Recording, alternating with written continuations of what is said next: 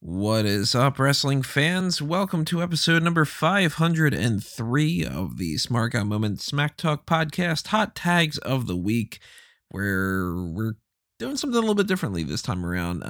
I'm going to be recording my thoughts on a few hot tags, and then I'm actually going to be switching things over to Rob and Callum separately, scheduling situations differently this week. There was a loss in the family, and my attention has been much more dedicated to more important matters. So I asked Rob and Callum to kind of take the leads for this one, and I wanted to make sure that I filled in some opinions of some of the things I have to say about this, because this was a busy week with some of the things happening that we would normally be covering in the hot tags, but a little differently. As you could tell, there was no main event this week.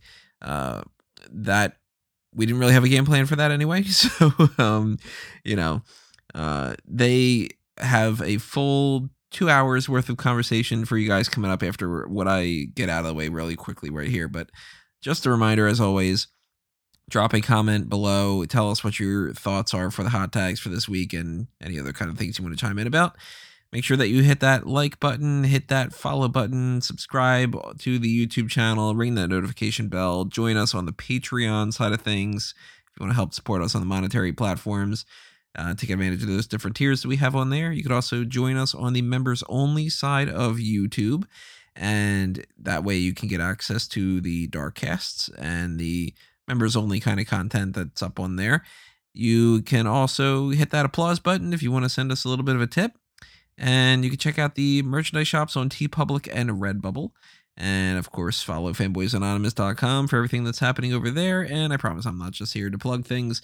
I do want to tell you about some of those things that Rob and Callum will get more deep into. But, yeah, very interesting hot tags. We will eventually talk more deeply about this as, the trio and break some of these things down individually and reference things back in the future. But before we get into the nitty gritty, I'm going to just mention a couple things. I'm not actually too sure if they got into these, so I'm just going to give my opinions about some random things and some of the big topics as well. I don't think that they would have been talking about this one, but WWEA has trademarked complaining is not conversation. And I don't know exactly what that is in reference to, but I think that that's a pretty interesting trademark. That's something to pay attention to. It's obviously some kind of a slogan. It's not something that is going to be a new character name or, something along those lines. But whenever they do these kind of trademarks, I'm always interested to see how this is going to play out. So, when it comes to complaining is not conversation, how's that going to apply? I mean, maybe a John Cena thing, maybe something about Goldberg. I would assume probably more so on the John Cena side of things, but hey, pay attention to that. Also wanted to mention that Wesley Blake has decided on what his new ring name is going to be. It's going to be Weston Blake, which is pretty much exactly the same as what it was, except you just change a couple letters. So I think that that's a decent enough name. I don't think that he should have gone by anything completely different going forward, because it's a little bit jarring when somebody goes from being like, I don't know, just this isn't a particular character's name, obviously, because I'm just making something up. But if somebody was like James Anderson and then they just become like Kurt Williams, and you're like, who the hell's this guy? You know what I mean? So Weston Blake, pretty close to Wesley Blake. I mean, it's a right call to make. He said that Blake is his older brother. Weston is his last name. So, yeah, it's a good way to put it. I would have thought maybe Blake Weston. Then again, not my call. Talking about the TV side of things here, let's get into that. So, very interesting set of television episodes for this week. Starting with Monday Night Raw, my quick opinions about that. Again, Rob and Callum are going to get into much deeper discussions about some other things, particularly the main thing you're seeing on the thumbnail. But Monday Night Raw had some surprises to it. We've got, I'm not going to break down every single match. You can, of course, check out everything on smartguymoment.com about this kind of stuff, like, Symphony of Destruction match and so on and so forth. But the most interesting elements of this that I at least could see coming, could see being talked about are the split with Nia Jax and Reginald, And that leads to Reginald winning the 24/7 championship, which is kind of indicative of how they feel about Reginald, it seems. There was a report before that Vince McMahon was a big fan of Reginald. And now that he is 24/7 champion, it's a good way to keep him in the mix without keeping him part of the Shayna Baszler and Nia Jax setup. So I like that idea. Obviously, we got the return of Keith Lee, which is fantastic because Keith Lee is one of my favorites, and I really, really want that guy to succeed.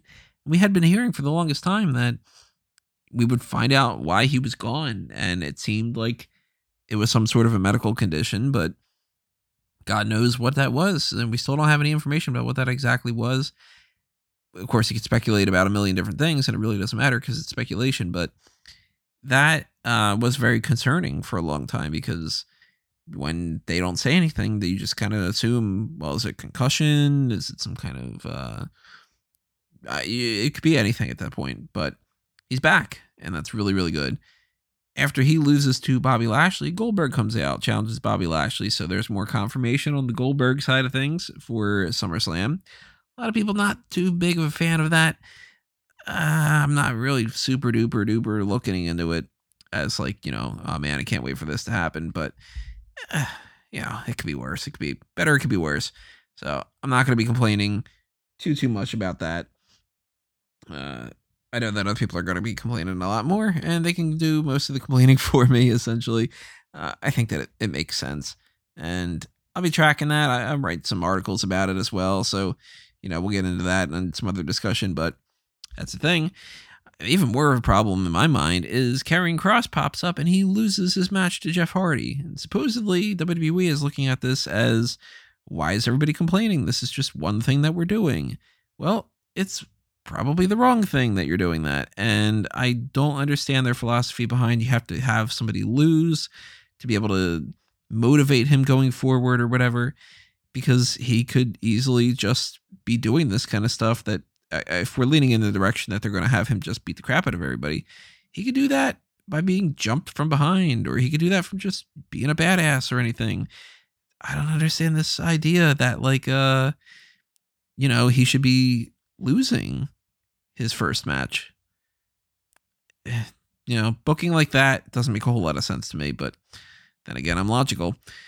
And we get Nikki Ash. I'm not going to say Nikki ASH every single time. I mentioned that before. Nikki Ash cashes in the Money in the Bank briefcase. She wins the Raw Women's Championship from Charlotte, which means not only does Charlotte have another super short reign, but, she is in a position where out of all the things that they could have done, they give it to Charlotte, and it's switched over to Nikki, and I still feel like Charlotte's the bigger deal out of the bunch. And I don't have a whole lot of faith in Nikki Ash's reign being something that's like, that they're really, really going to turn into the most positive thing in the world. But, maybe they are. Maybe they will do that. I don't know. I think that it's partially because they just want to get it out of the way. They don't want to work the Money in the Bank briefcase like two at the same time. I think that there's a chance that they do just want to rack up Charlotte's 16-time count. And I think that this obviously means that they wanted the cash-in to happen, and then that's why they took the belt off of Rhea Ripley. But I don't see Rhea Ripley winning the championship back anytime soon either. So I'm going to keep your eye on when it comes to those things. Switching over to NXT.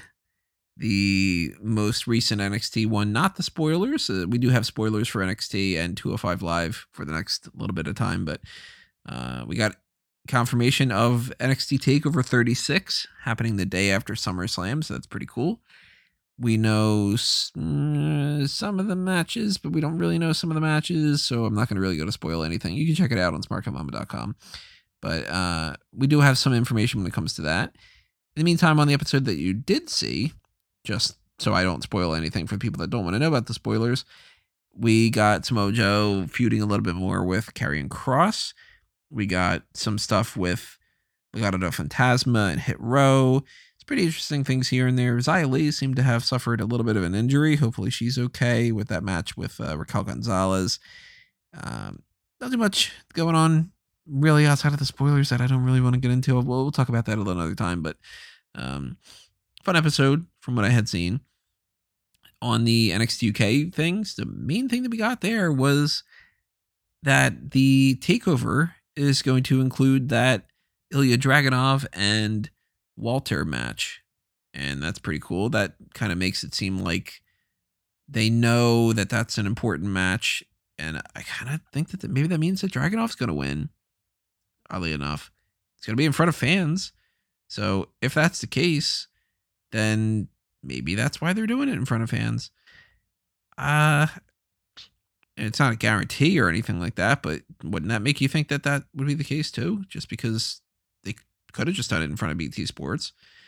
Maybe they just really want to have that kind of environment. I don't know. It's got me suspicious, that's for sure. So, not really much else on the NXT UK side of things. Over on SmackDown, before we bounce around to AEW, because we'll come back to AEW, but on SmackDown, we got the re-debut of Toni Storm. She is now a babyface. She has a new finisher.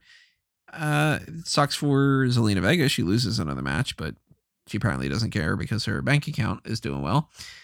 I don't know if I like the new finisher as much. It seems a little clunky. Maybe it'll grow on me. I didn't like the idea that they recorded at the two different places, but they could have done that better. They could have done that worse. It was something a little bit different. Not the end of the world. And some of the other things on SmackDown were mostly just stuff that we're going to factor in a little bit later on. So I don't really need to get super deep into hey, John Cena did this thing with Roman Reigns. We'll talk about it another time.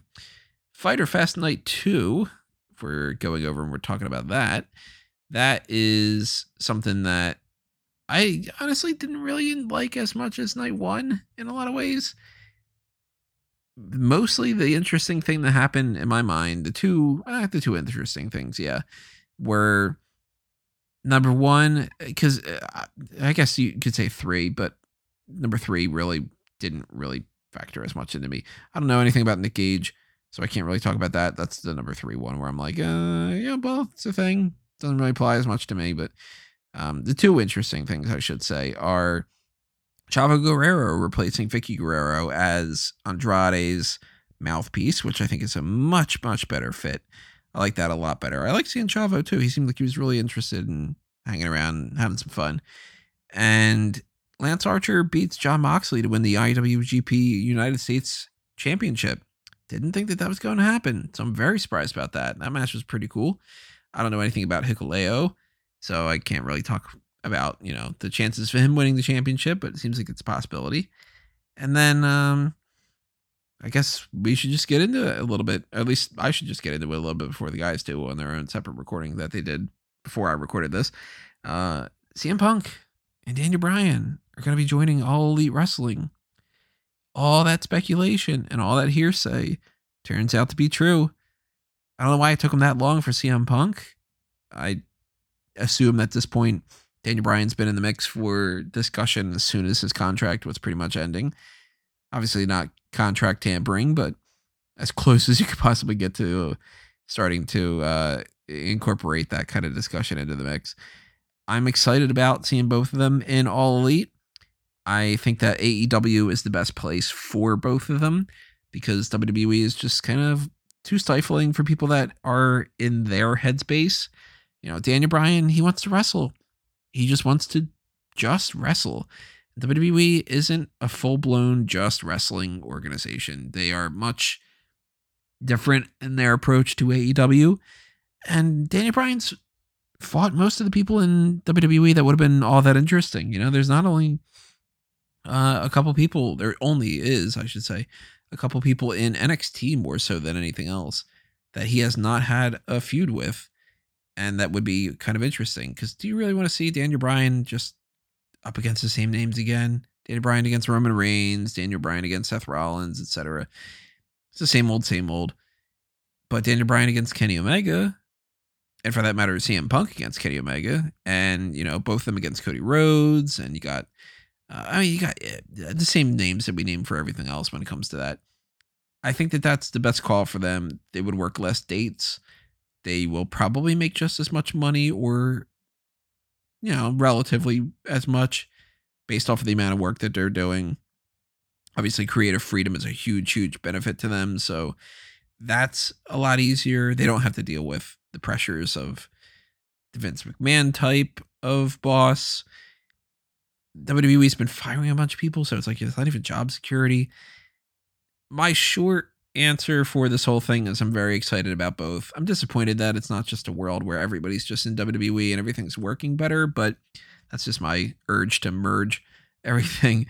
But I think that this is going to be great for AEW. I think that these are two of the most important steals that, well, it's not really steals, the two most important gets that the company may have ever had at this point, even more so in some ways than Chris Jericho. I'm more excited to see what CM Punk has to offer, but I'm interested in seeing both of them against a multitude of people. And high and low up on the card, you know, give me Daniel Bryan versus Jungle Boy. Give me CM Punk versus Hangman Page. Give me either of them against Jon Moxley with the gloves off, you know? So I'm very interested in that. We will talk some more about this a little bit later on. And we've got a whole 2 hours left in this podcast for Rob and Callum to dive deep into their discussions on these. So thank you for checking out my portion of this. Continue checking out what these guys have to say. Thank you for all of your support. Thank you for sticking around. Thank you for listening. Thank you for everything that, you know, I can say. And we will be right back with Rob and Callum's side of things. For me, I'm being counted out, but, you know, I'll talk to you later, everybody. What is up, wrestling fans? Welcome to episode 503 of the Hot Tags here on the Smart Out Moment YouTube channel, Smack Talk. It's a bit of an odd one because you would usually be hearing Tony's voice right now. Instead, you're hearing me. Of course, me being Callum Wiggins. I'm joined, as always, on the Hot Tags by Robert D. Felice. Callum, it's an honor to be here with you on the Hot Tags. And yeah, we got no Tony this week. He's handling some personal stuff, but we're going to soldier on. And you should be hearing his voice as he told us he would add something in the middle of this, just giving his opinion on certain things. Yeah, absolutely. So you will hear a little bit of Tony, but for the most part, you'll just be hearing us talk about this because we thought, even though there has been a few bits and pieces going on like behind the scenes over on this Mark Out Moment side of things, these are some of the hottest hot tags that you're ever going to handle on any week of wrestling history. So I feel like it was important that we get this out. It's important that this shows that we continue the trend, obviously. Don't want to just miss a week, especially a week as big as this. Yeah. I don't know how long this is going to go for. It's going to go for a while, but it's also important, you know, we show Tony that, hey, it's okay to take a break every now and again. We got this. And honestly, there's probably no better hot tags for you to be on because we got some big ones. Yeah, it's definitely a dive into the deep end here. So, but of course, before we get just dive into them and just go through all the entire list that we have here, this immense list of news and events, I just want to remind everyone to smash that like button, hit the subscribe button if you're not subscribed already. Check us out on all the social media platforms, Facebook, Twitter, mainly those two. I don't know if we're on LinkedIn or anything like that, but definitely hit us up on Facebook and Twitter. Join the Mega Maniacs Facebook group if you're so inclined to do so. Just get involved in the conversation and some of these hot topics with other like-minded wrestling fans. Yeah, if you want to click the applause button, drop a few dollars our way, that's all greatly appreciated. And of course, you can do so as well over on the Smart Out Moment Patreon as well, patreon.com/SmartOutMoments. A lot of goodies there and stuff like that, and special benefits and tier list rewards for different amounts that you're able to give us. But you can find that all out on the website itself. But I think we'll leave that for now. There might be a few other plugs hitting you towards the end of this, but there's a lot of stuff to dive into, so let's get started. Tony usually warms the people up before we hit with the really big things. Of course, you know what the big story is because it's a giant thumbnail now staring at you, probably of two wrestlers who haven't wrestled in a little while. One obviously a lot longer than the other one, but we'll definitely get to that. Don't worry. But let's start with a few appetizers really. And appetizers would usually count to trademarks. So let's start with WWE trademarked complaining is not conversation.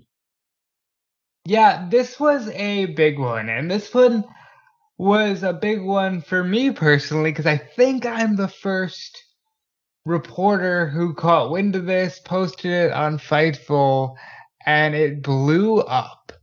where obviously people look at this and they say, WWE is basically taking a dig at their fans, saying that complaining is not a healthy way of having a conversation. I think it's incredibly ironic. It does sound like something Stephanie McMahon would say on a PR call, but I also look at this and think, oh, Bray Wyatt's on his way back.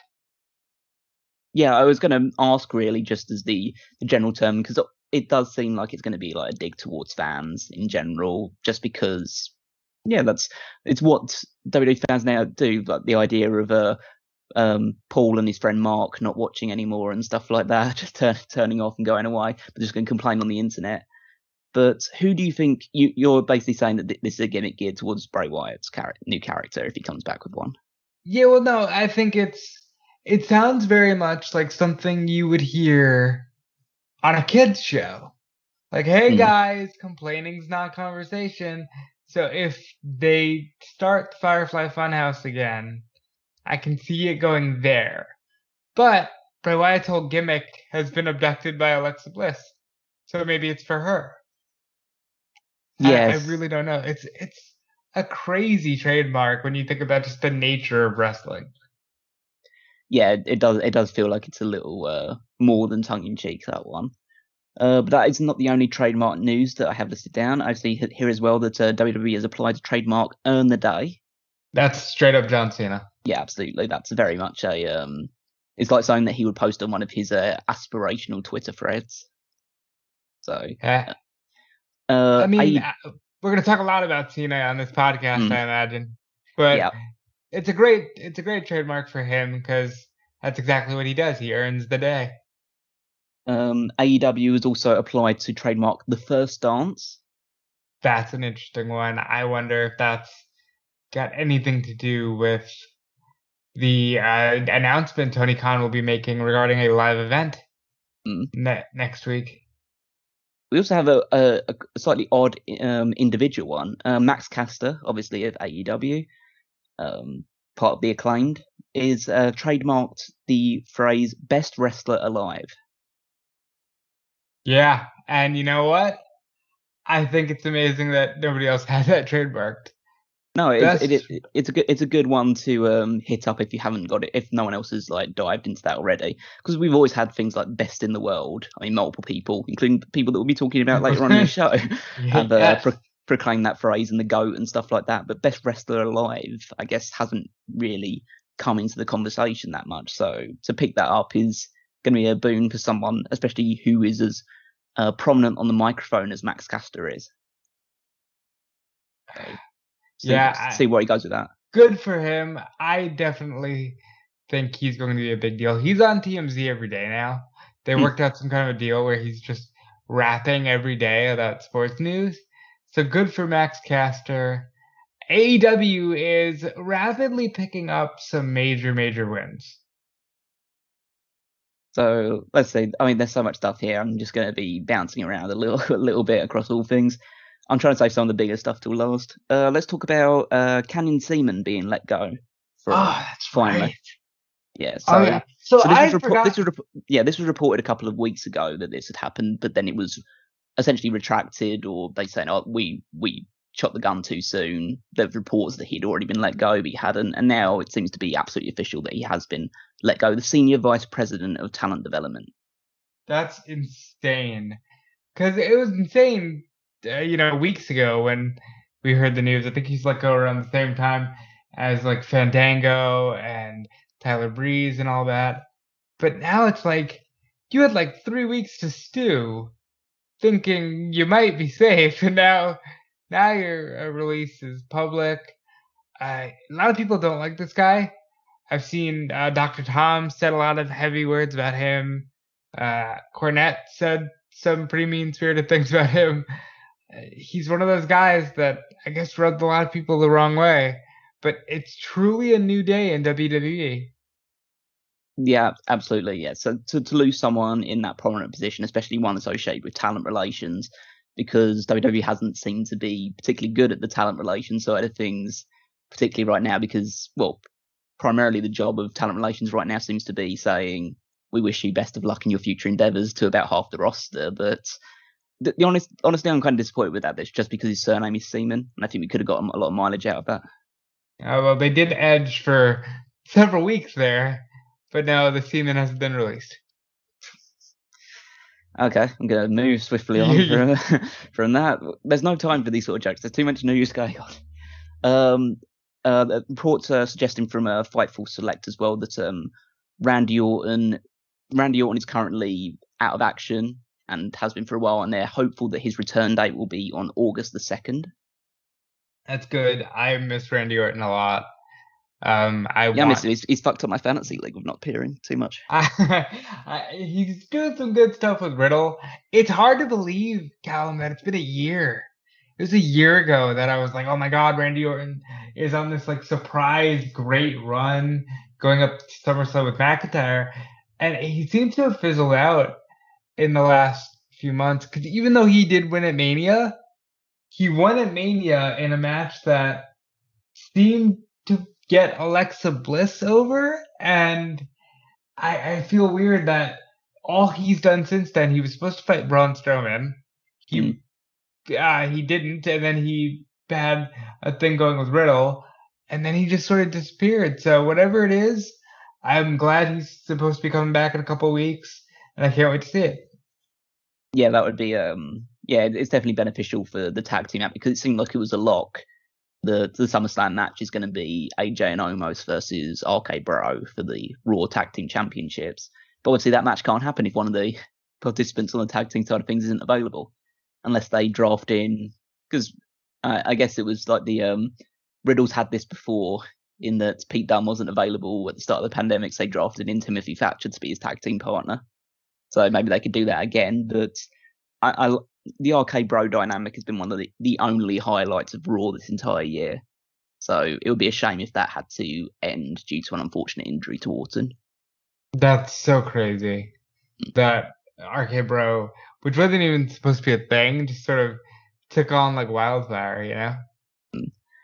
Something that I saw here that I don't know if I have much to comment about here, but the Surreal Life is coming back, and CJ Perry, Lana, obviously formerly of Lana in WWE, is involved in it as well. So yeah, I wonder if this is the show, because she did Jericho's podcast, and she was like, yeah, I thought Johnny was hitting me up for a show that you'll hear about soon, because they approved it, and then they called me to fire me. I wonder if this is the show that she was talking about. Yeah, so apparently the reboot of the series, which originally ran from 2003 to 2006, and China was involved in the first run in season 4, so there is some wrestling legacy to it. Apparently, as well as CJ Perry, it also involved Dennis Rodman, August Alsina, Stormy Daniels, Tamar Braxton, Frankie Muniz. Frankie, really? Yeah, from Malcolm in the Middle, right? Yeah, wow, Frankie Muniz. Kim Coles and Manny Mua, or MUA. Don't the know. Makeup guy from YouTube? Okay. I don't know half these people. I'm not exactly clued up on popular culture these days. All I know about it, so Manny I know because I have friends that love makeup, and I've been sent a lot of his stuff. Stormy Daniels was the porn star that was suing Trump for a while. Yeah, absolutely. Lana is Lana, and Dennis Rodman. You know, this could get really fun. Yeah, well, actually, I mean, it's actually quite bizarre to think that out of the actual people in the show, the one that actually was a former WWE wrestler has done less a less impressive thing in wrestling than Dennis Rodman has. I know. The Rodman's been in the ring with Hogan. A lot of kids say that. Yeah, main evented multiple pay-per-views. Yeah, amazing. So that's some stuff there. Jake Roberts has extended his contract in AEW. 2-year extension. Cool. Yeah, it's good to have these legends involved. And Archer finally won something, so maybe they'll have something for Jake to do. Yeah, we will talk about that when we get to the AEW show reviews. A lot of AEW news to get to, as you might expect. Another thing from WWE side of things, obviously we've talked about Canyon Team, and maybe we could have linked those ones together, but talent relations going, someone else might be coming in, and that person coming back in would be Braun Strowman, because there are rumors circulating that WWE is interested in rehiring him. And this was kind of sparked by people spying on WWEshop.com that there was a brand new piece of Braun Strowman merchandise released, even though he's still technically hired, but technically part of the company because his 90-day no-compete clause hasn't expired yet. It does mean that people will get a little bit speculative if a piece of merchandise related to him comes out very soon after he's released. So I've never been more convinced that, much like CM Punk said when asked about the releases, the right hand's not talking to the left. Like, period. The right hand is not talking to the left. Because how many times have we heard already? Well, they kind of want this guy back. They kind of want her back. They kind of want him. Like, what? Who made the decision to let go of these people? And how do you not, consult the people that are writing the television show that matters? Yeah, it is bizarre because, like, essentially the one person that can hire these people and also is in charge of the creative is Vince McMahon. And it's one of those things where we talk about how, I think we've joked in the past, especially about creative decisions, about it depends on what side of the bed Vince McMahon gets out of that morning. And so maybe one day he gets out of bed and Nick Khan comes up to him and says, can we cut this guy, this guy, this girl, this girl, this guy as well? And he goes, yep, sure, that seems to make financial sense. Then he goes to sleep about it, and then he comes into work the next day and says, hey, what are we doing with Braun Strowman right now? And he says, well, we let go of Braun Strowman, you told us to. He's like, what? I never said that, you're fired, to some like random intern. And it's just like... It's so sad. It really is. I mean, I assume the idea is that I can only speak, again, this is just speculative, this is me talking out of my ass, as it were, but I would say that in a lot of these cases, it's the idea of releasing someone who's on a decent contract. As it was widely reported, Braun Strowman was earning about $1 million a year, and trying to re-sign them on smaller contracts when they realise that there's nobody really fishing for them at that level. So yeah. So I think that's the idea of Braun Strowman, because I wouldn't say that anywhere I'm sure New Japan, if the world was more open right now, would have hit them up for Braun Strowman right now already. And I assume AEW is probably at least toyed with the idea of signing, because why wouldn't you do? He's a former Universal Champion, he's a former huge star in WWE, and WWE showed Goldberg. Yeah, and WWE showed in, like, especially in the early days of Strowman being like a singles guy, that he can be a really big asset for the company, because at one point he was the hottest star in the company. But it just, maybe they just feel like, but he just fits the mold of, like, he's a WWE guy. He doesn't fit in AEW. He doesn't fit in a lot of other places because he's too big. I had said that I expect him back by the Royal Rumble. I don't expect him back right now, but stranger things have happened. It's just like, if they do him like they did Vega, where they're just like, hey, Braun Strowman's here, then don't release these people. You have to acting like he never left. Yeah, like, just, what are you doing? It's very strange to me that they seem so comfortable with that. So, as basically due to the fact that I'm basically hijacking the hot tags now from Tony, I thought, well, let's talk about some stuff that Tony wouldn't usually talk about. So let's extend before we talk about the big WWE and AEW news, because there are a few some pieces that we're going to be talking about towards the end. Let's spread the net a little bit wider to the entire wrestling landscape. Let's talk a bit, Rob, and Rob, you're my expert on this because I don't know about this, but I know it was a big deal, and I want you to talk me through this. The trial of Faye Jackson.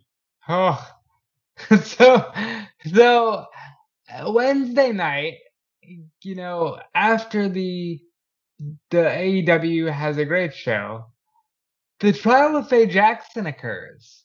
And basically what had happened is Faye Jackson, former independent women's wrestler, said, I'm so certain they won't give Big E the briefcase that I will drop nudes on the timeline if they do.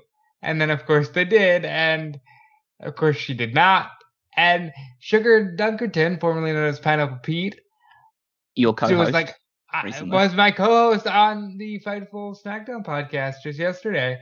And he said, I am taking you to court. And they had a Twitter trial conducted via Twitter Spaces, and Callum, they broke the system twice.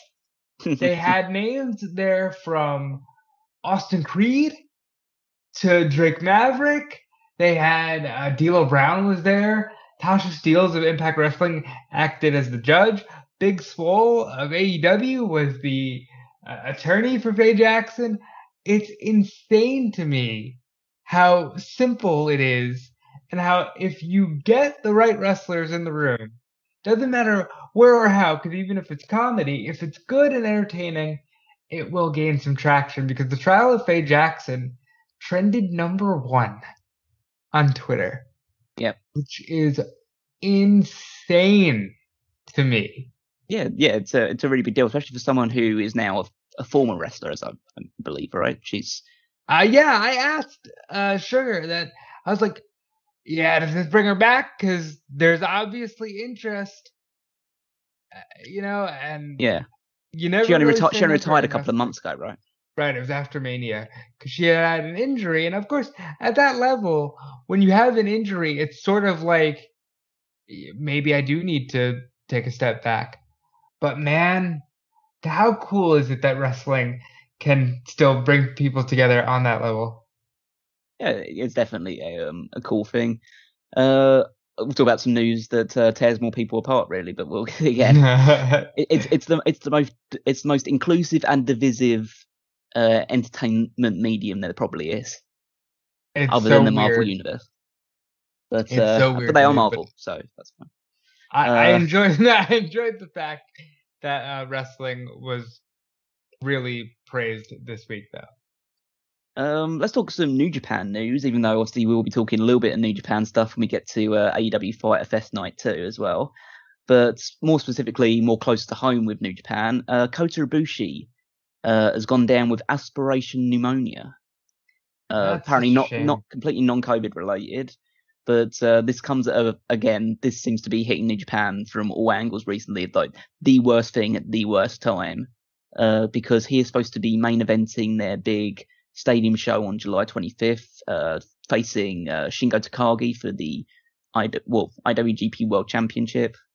Do they still call it the IWGP World Championship? It's the World Heavyweight Championship. Yeah, the World Heavyweight Championship. Yeah, so he's meant to be taking him on. It says that they're hopeful that he'll be back for that show, but obviously with a condition like this, you need to take a safety first approach. And yeah, just more awful news in a very awful spell right now for New Japan. I know that was it Tanahashi said? Yeah, he would step into the breach. Yeah, so we could see that instead, and that I'm sure that would be a great match as well. It's just a lot of. I mean, this has happened a lot of times with New Japan recently. Of like the top stars in the title matches getting injured. So they've already had Will Ospreay injured, having to drop the championship. Prior to that, there were other issues with Kota Ibushi as well in terms of injuries and stuff along those lines and illnesses. Yeah, it's been a rough time for New Japan. Rough year, and basically since the outbreak, it's been. And it's been so hard to get back into them because of it, and it's unfortunate because obviously when they're on, there's nobody better, and they're doing a lot of cool stuff with like Impact and AEW and the Forbidden Door kind of thing, but they just can't shake these terrible illnesses and things of that nature. But on the positive side, Hiromu Takahashi is cleared. That is true. It could be a big year for LIJ. Shingo finally wins the world title. Hopefully Takahashi can stay healthy. Like Summer Struggle is hours from when we record, so maybe we're talking about some big New Japan news.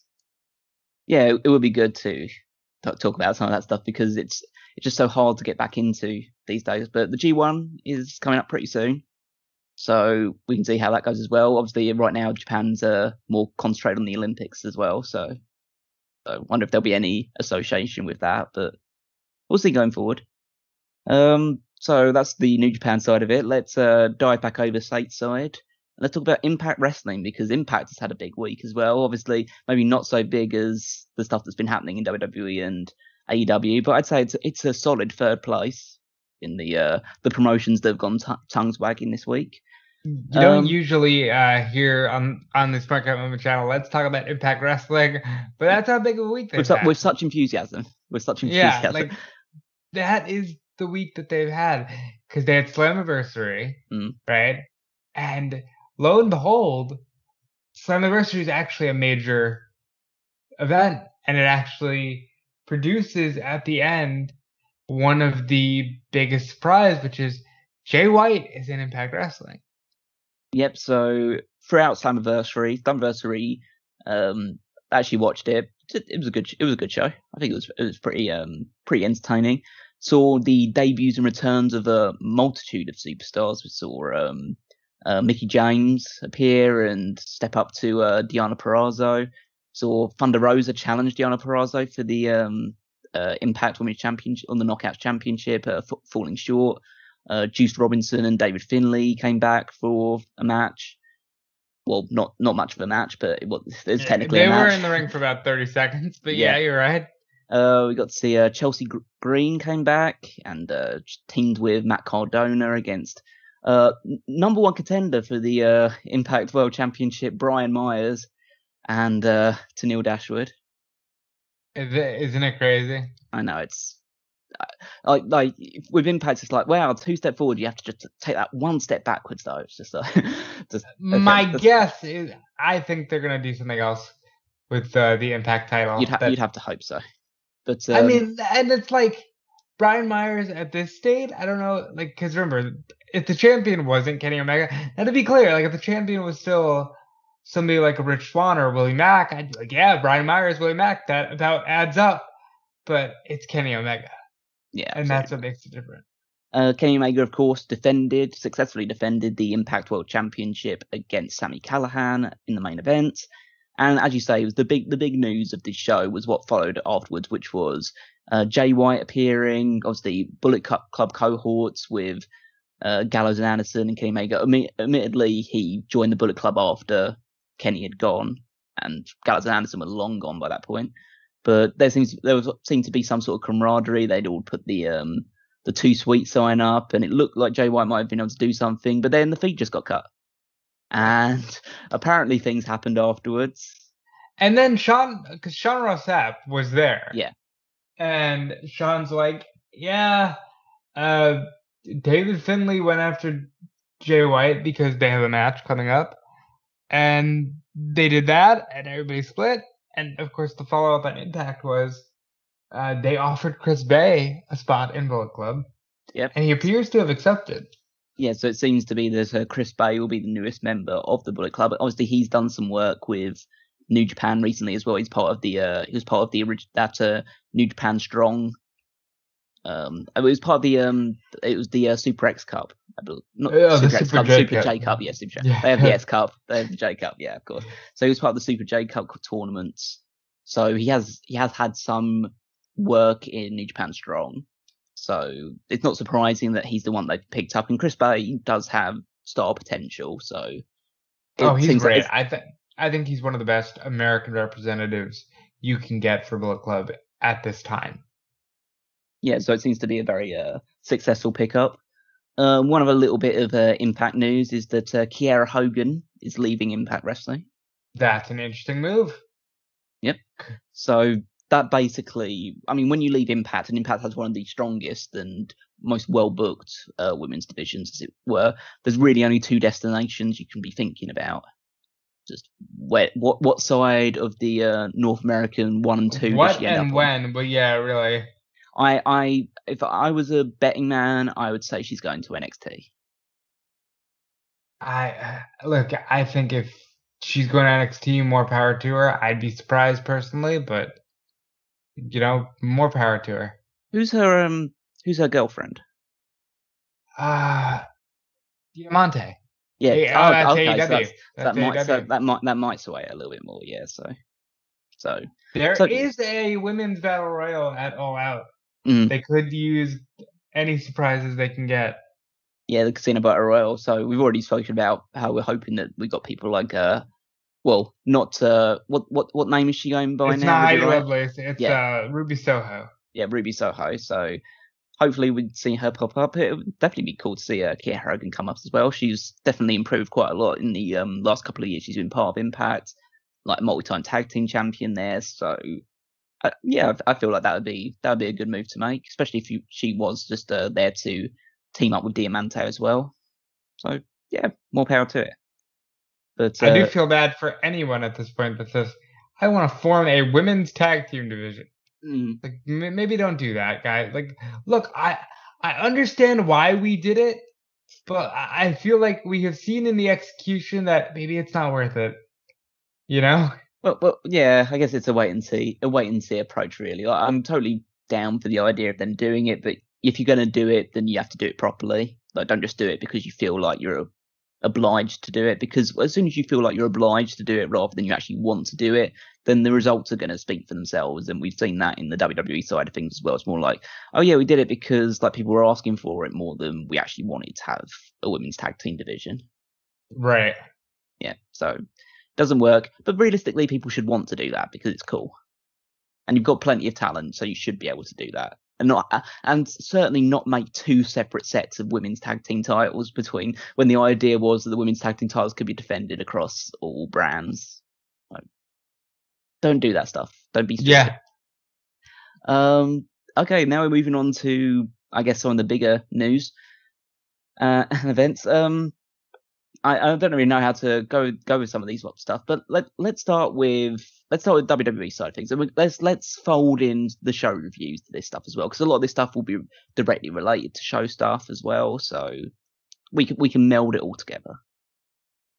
So let's start with some show reviews of the lesser side of things. Let's start with 205 Live. 205 Live happened.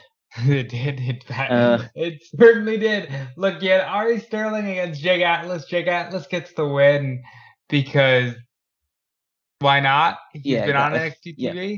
I think Ari Sterling, of the more recent signings, is the one that's like going to break out. I think Ari Sterling is the one that you'll probably see on an episode of SmackDown one day. But I like Jake Atlas. Jake Atlas is really good.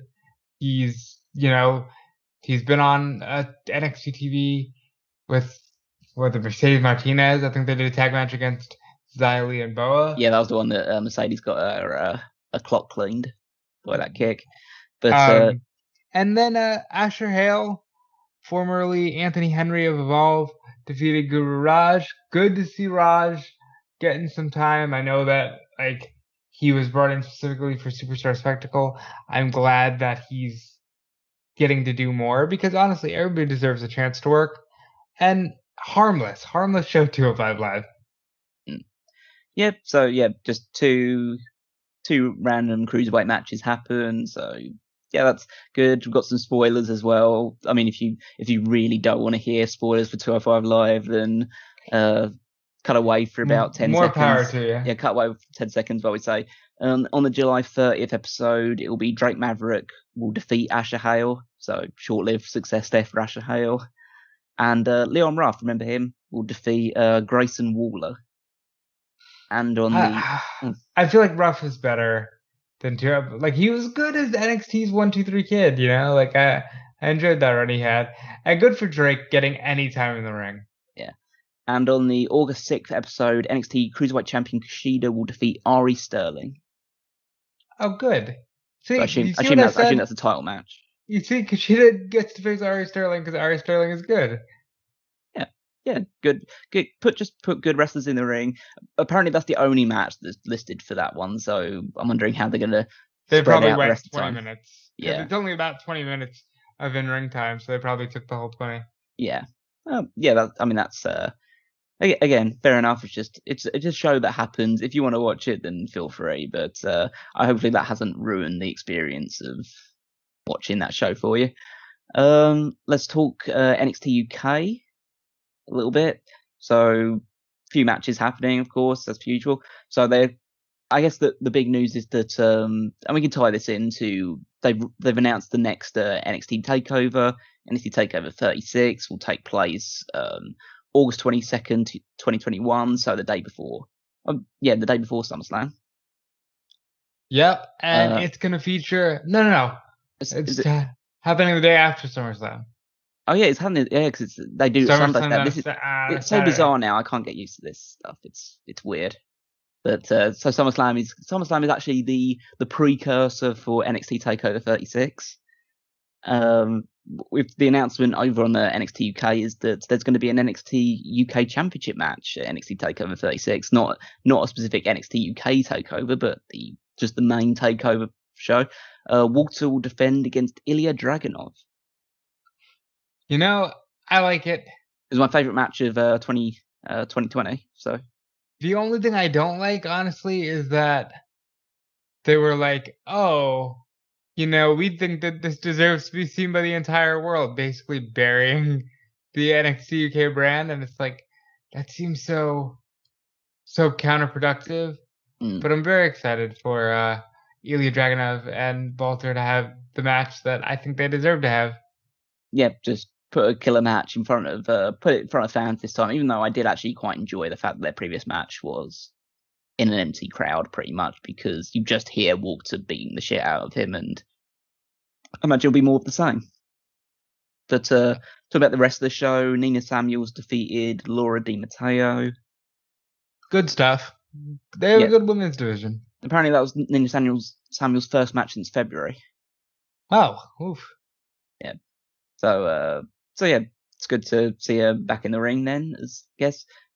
Ginny and Joseph Connors appeared on the Supernova sessions of Noam Dar, and then that was followed up by Joseph Connors defeating Tristan Archer in a match. I like Noam Dar doing the Supernova sessions. I'll say that. He's one of my favorite parts of NXT UK. And then so there was a stare down as well between Ophi Valkyrie and Ginny.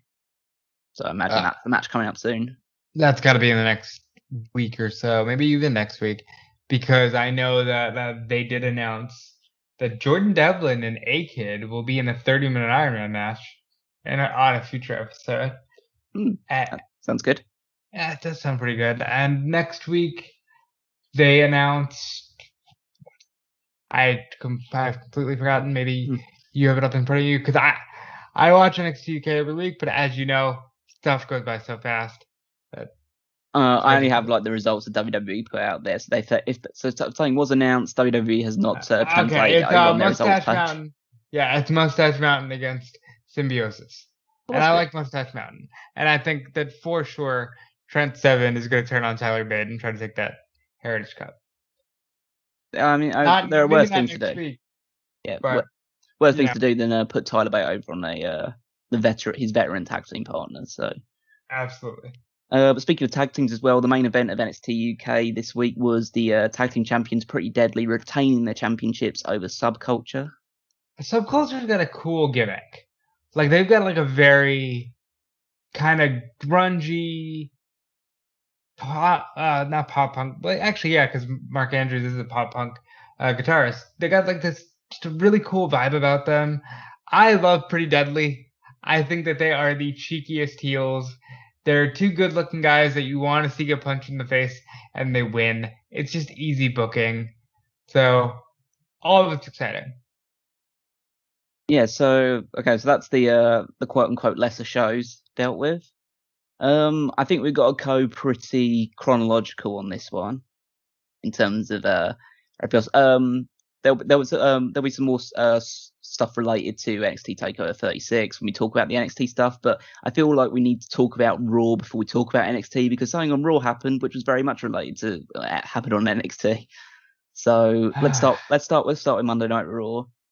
Raw opens with John Cena's back, and John Cena is being shared between I'm going to use a phrase coined by the wonderful Denise Salcedo, because I think it's the best encapsulation that anyone has ever said about this relationship between USA and Fox, the sister wives scrambling over their are scrambling over their little toys and trinkets. Like, I want John Cena. I want John Cena. Okay, we'll both have John Cena. That's fine. So this doesn't make sense to me, Callum. And I've asked Sean about this. I've asked, Tony, it doesn't make sense.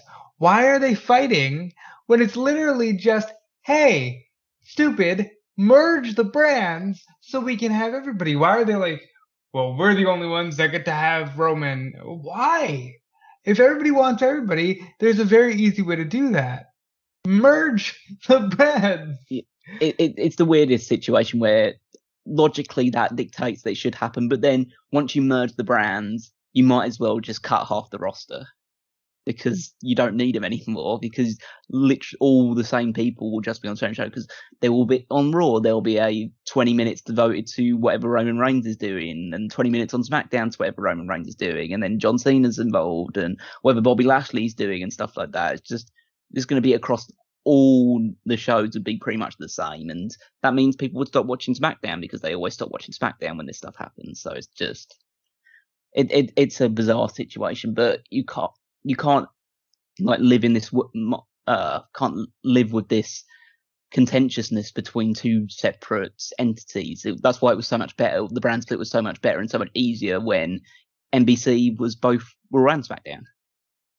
But yeah, it's so stupid to me. And luckily, their deal with Hulu is ending. I say luckily so that, we don't have to entertain the idea of main event anymore.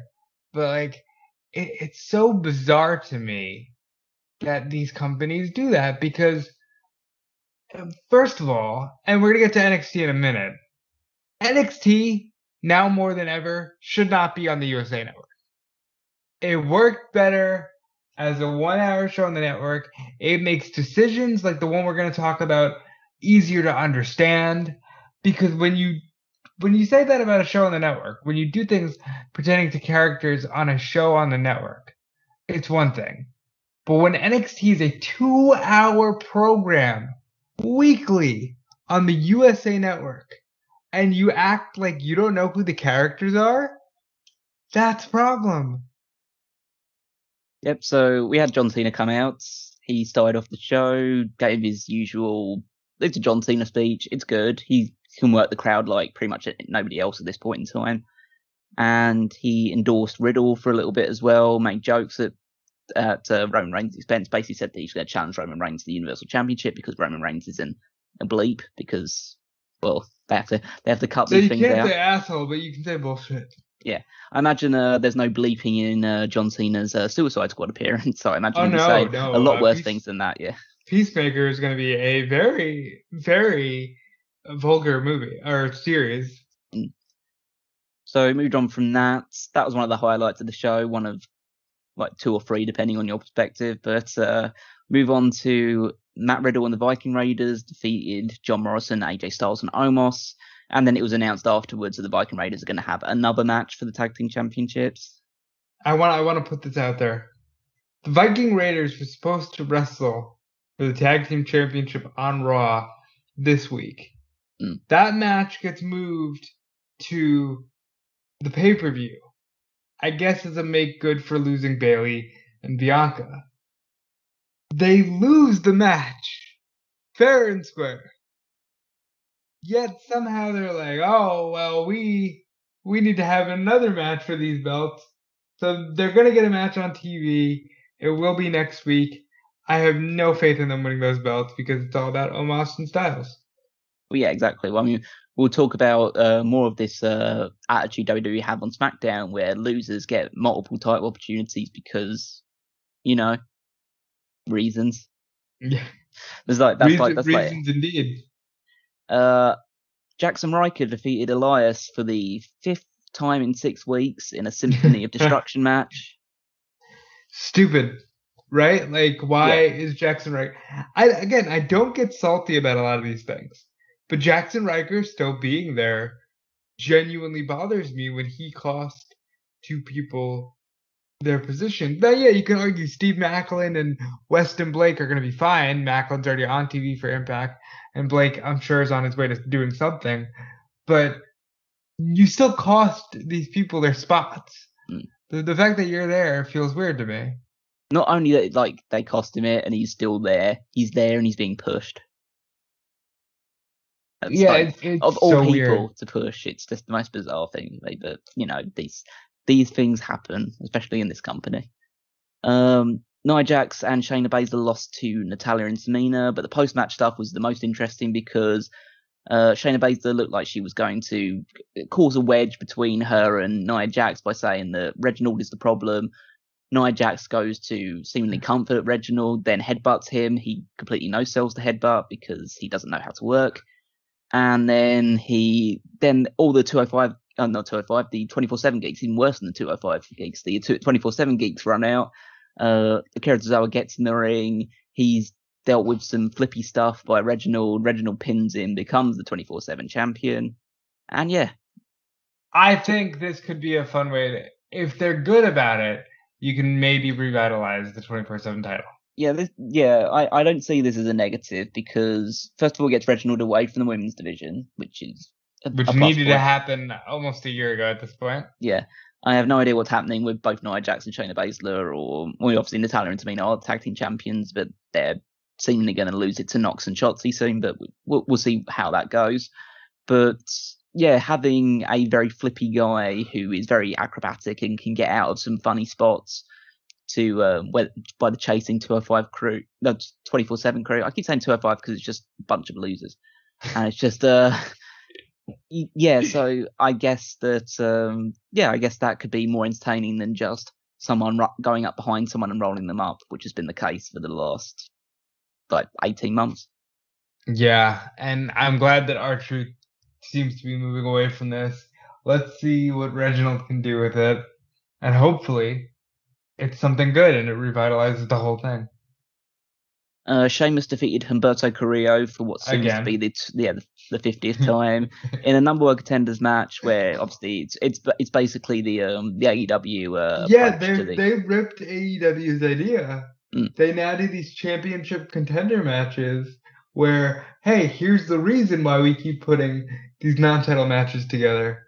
They now gave it a name thanks to what's gotta be. Well, AEW did it, so we can do it.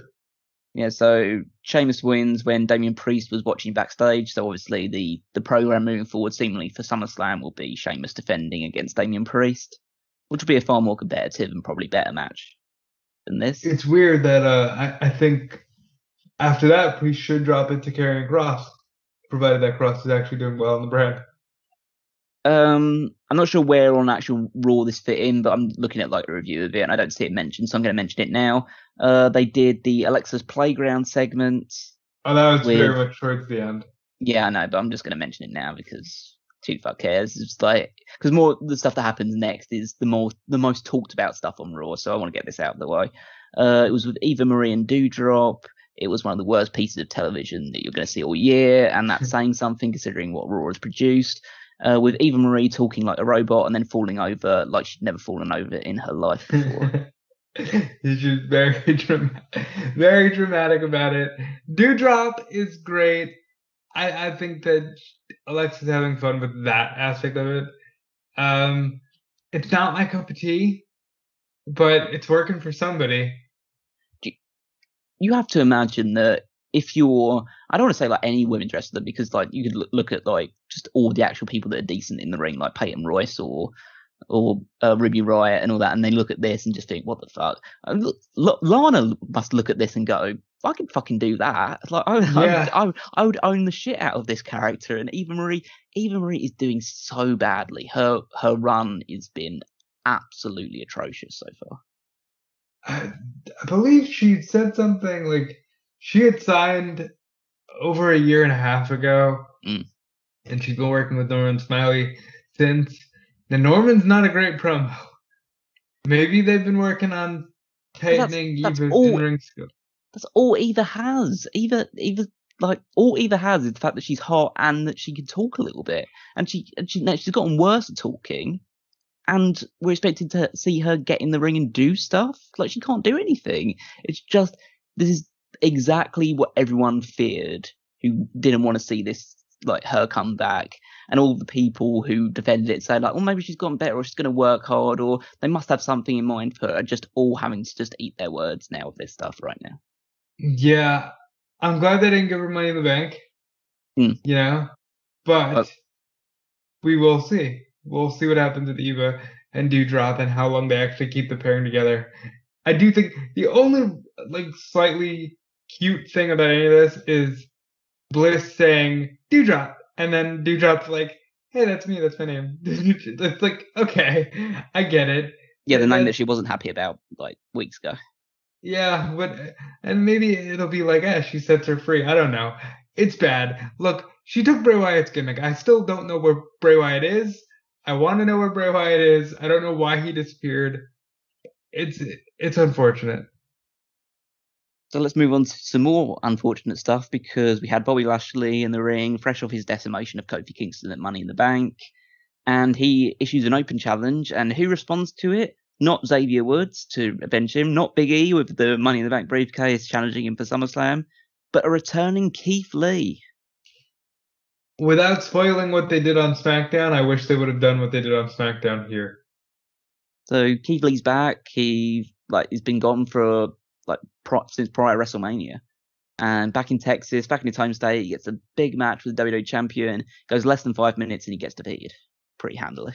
Yep. And by the way, Keith Lee was building towards beating Bobby Lashley for the U.S. title when Keith Lee left. So that's unfortunate. Yep, so that happens, but never fear, Goldberg is here to save the day. Yeah. Oldberg walks up to the ring, he gets in Lashley's face, says that he's next, and yep, so this is Goldberg's second match he's had two matches, this will be his second match this year, they've both been for the WWE Championship, against the two guys who've basically had the WWE Championship all this year, and yeah, that's the way that it goes. Again, it's just a case of he's done nothing to earn it, but the only thing he's done to earn it is that his name is Goldberg. And listen, on the one hand, I can see the reason for it because Goldberg is a marquee name. The other thing is that Goldberg could just wrestle anybody in the card and still get the marquee name on there. Why doesn't he? The thing with, I know many people have mentioned it, but the thing with Dolph Ziggler was perfect for Goldberg at SummerSlam. Why does he have to fight for the WWE? Why does he have to fight for the WWE Championship? Because you can't sell. Because who's he gonna beat up? You know what I mean? Elias. Well, there you go. All right. Riker. I'd love it if he beat up Riker. That would sell me loads of it. I want him to wrestle the same way that he wrestled against The Undertaker against Jackson Riker. You know what I would do is I would keep Goldberg a surprise. I know you want him on Raw dates and stuff like that, and he has been booked for 2 August dates of Raw. But if you're not, I'd keep him away from the belt, and if you're not going to put him for the belt, just have Elias.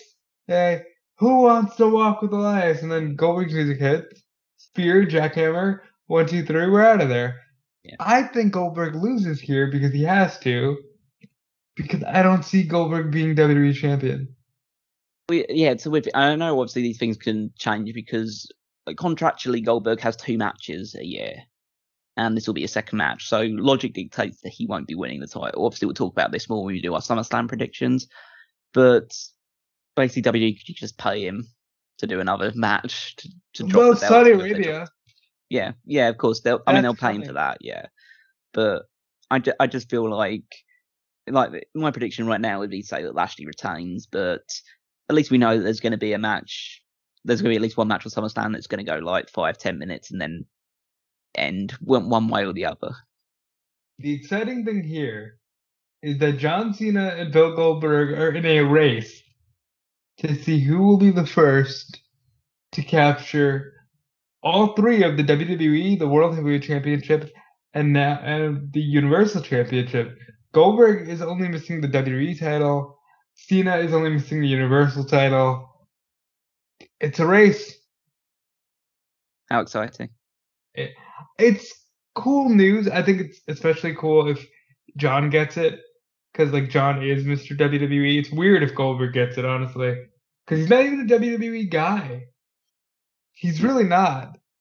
Well, now he's one of WWE's guys. Because he's the one that they keep going back to. I think they're just excited that they've gotten him to agree to a couple of matches a year for so long. It's absolutely insane.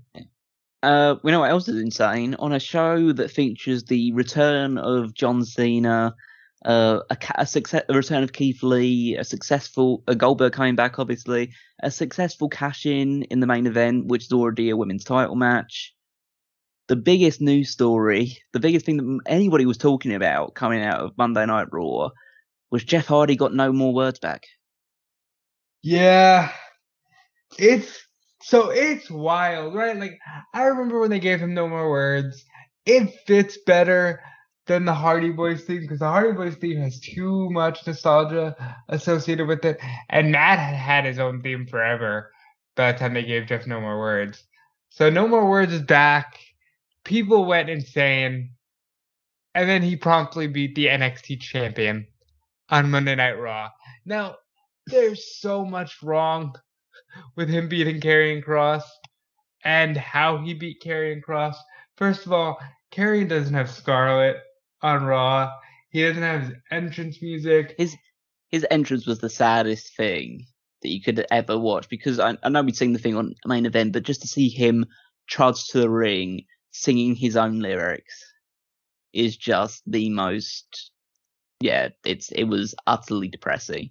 Then he gets in the ring with Jeff Hardy. Jeff Hardy has been, I obviously don't want to tout too much, because obviously you should be subscribing to this Market Moment Patreon above all else. But if you do have any extra spare change going wrong, I would suggest signing up for Fightful Select just to hear Alex Pulowski shout the word "Veer" multiple times down a microphone about the fact that Jeff Hardy lost most recently on main event to one of Jinder Mahal's sidekicks. It's amazing that I've been joking about Shanky since like January, and it's amazing that Shanky and Veer have had more success over Jeff Hardy than Karrion fucking Kross, the current reigning and defending NXT champion. Because all this says, by the way, Jeff Hardy had to put his feet on the ropes, so that's weird too. Yeah, weird for a babyface to do. Yeah, and it's like, at the very least, Karrion should have gotten up, beaten the shit out of Jeff Hardy, and posed with the NXT title. Because, my God, what are you doing here? You stripped away everything that makes Karrion Kross worth a damn. Jeff Hardy, who didn't need the win, apparently over guys like Jinder or Veer. Jeff Hardy's now beating Karrion Kross. And it's like, oh, business as usual. Yeah. I mean, there is so much to unpack with this one, and so we can't mention all of it because we've got so much more still to cover. But the main thing to take away with this for me is that Karrion Kross was wearing the NXT Championship, so it's not like they were trying to hide that fact or anything along those lines. The fact that he came out to absolutely zero reaction suggests that so many people just don't, even though NXT is on the USA Network and is like actually like a show that's broadcastable and people who watch Raw on a week-to-week basis can watch NXT as well. Nobody knows who he was. Like, he got virtually no reaction. Jeff Hardy got a huge reaction when he came out and won, so this idea of nostalgia going against the new guys is still running strong, and it's been backed up by fan support. And just the idea that you spend so long building up a guy as your NXT champion. He was completely undefeated up until this point as well. The only other loss that he'd had was in a tag team match where he wasn't the one that was pinned. And yeah, it's absolutely self-destructive. And this has opened up a lot of discourse about the discussion that Vince McMahon is punishing NXT or is showing disdain towards NXT because they failed to defeat AEW in the Wednesday Night Wars. Or just the idea that he's just given up on NXT in general, in the same way that he gave up on the ECW brand or lots of other ventures they did before. Just saying, like, NXT is a failed project, and I'm going to treat it as such. It's just like, this is what you do to a promotion that, like this is what they did to WCW when, as we covered through like 2001 Wrestling Odyssey, they did it through the Invasion. They were the loser promotion, and he treated them like losers in the Invasion. This is what he's doing with NXT now, which is the most bizarre thing in the world because NXT is his fucking property. But it's not, it's Hunter's. Yeah, I know, but But that's got to be it, right? Like, Yeah. that has to be Like, it. there's no logical explanation as to why Cross. I know you're fucking robots, Pete Rosenberg, who's like just eating up WWE money and spewing out whatever garbage they want him to say. Will just like say, "Oh, just wait for the plan to unfold." Oh, you don't know what's actually going to happen yet.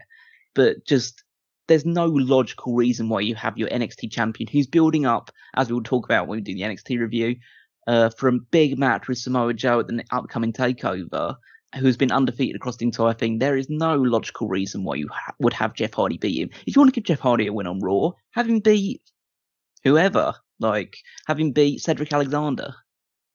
Or have him beat Shelton Benjamin, because Shelton Benjamin's doing nothing recently. So just have him win a match, have no all words come back, the crowd goes home happy, Jeff Hardy wins, have Karrion Kross destroy R-Truth or something. Like, It's so wild. Yeah, no, it's completely illogical and it's completely self-destructive, if you want to look at it that way, or at least it's very much tarnishes NXT, which is bizarre because NXT the very next night, I know we don't really talk about ratings or anything like that, but NXT drew their biggest rating that they've had done in weeks on the following night show up against the fucking NBA, the final match of the NBA finals, and it just maybe my logic aimed towards that is just the idea that they tuned in just to see how they would deal with the Karrion Kross situation. Like, it's a bizarre circular way of like coming up with like this awful idea in the long term for NXT, but to gain short term buzz for it. And what buzz do you gain? Right now, you hit the nail on the head. NXT looks like a failed project. I'm at the point now where I'm like, oh man, we're all going to be talking about, NXT from 2015 as like this magical unicorn time of, oh man, remember when like Sasha and Bayley and even a little further when they had the Undisputed Era and how like Gargano and Ciampa felt so special, and then it died. And then it died. Like that's what it's going to feel like.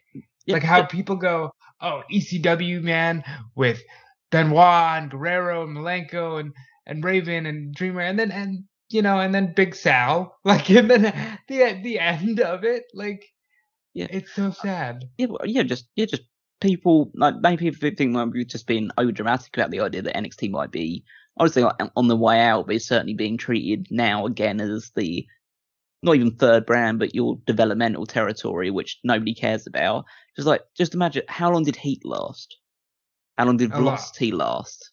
They lasted for a while. But how long did WWE ECW last? They lasted for a good number of years, and NXT has outlasted them, but these things do have a shelf life. The only two things that don't have a shelf life are Raw and SmackDown, and even for a time, SmackDown seemed like it had a shelf life.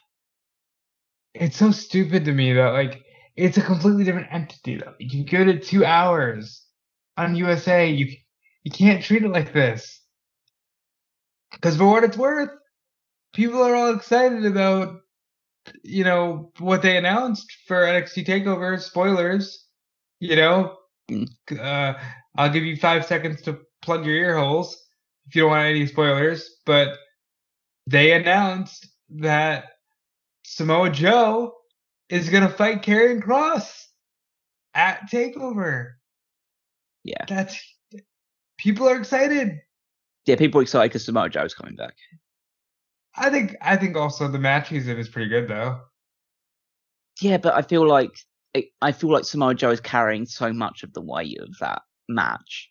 It's just the idea of, oh, he's back and he's going to have a good match with Karrion Kross because he's Samoa Joe. Not people aren't excited because Karrion Kross is involved in it. They'd be excited if it was anybody that Samoa Joe's facing.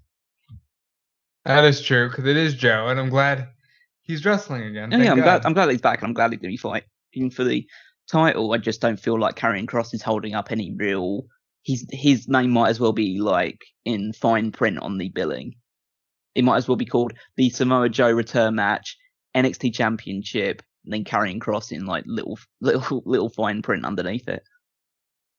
But and then we moved on. I missed out one segment as well because it was totally irrelevant anyway. Drew McIntyre basically beat up Shanky with a steel chair for about 10 minutes, and yeah, that was something that happened on Raw as well. Because Shanky, they're like, it's so weird to me that they're going with the idea of McIntyre and Mahal for the WWE title is fine. It's fine. Everybody knows they have a history. Mahal's got a reign under his belt.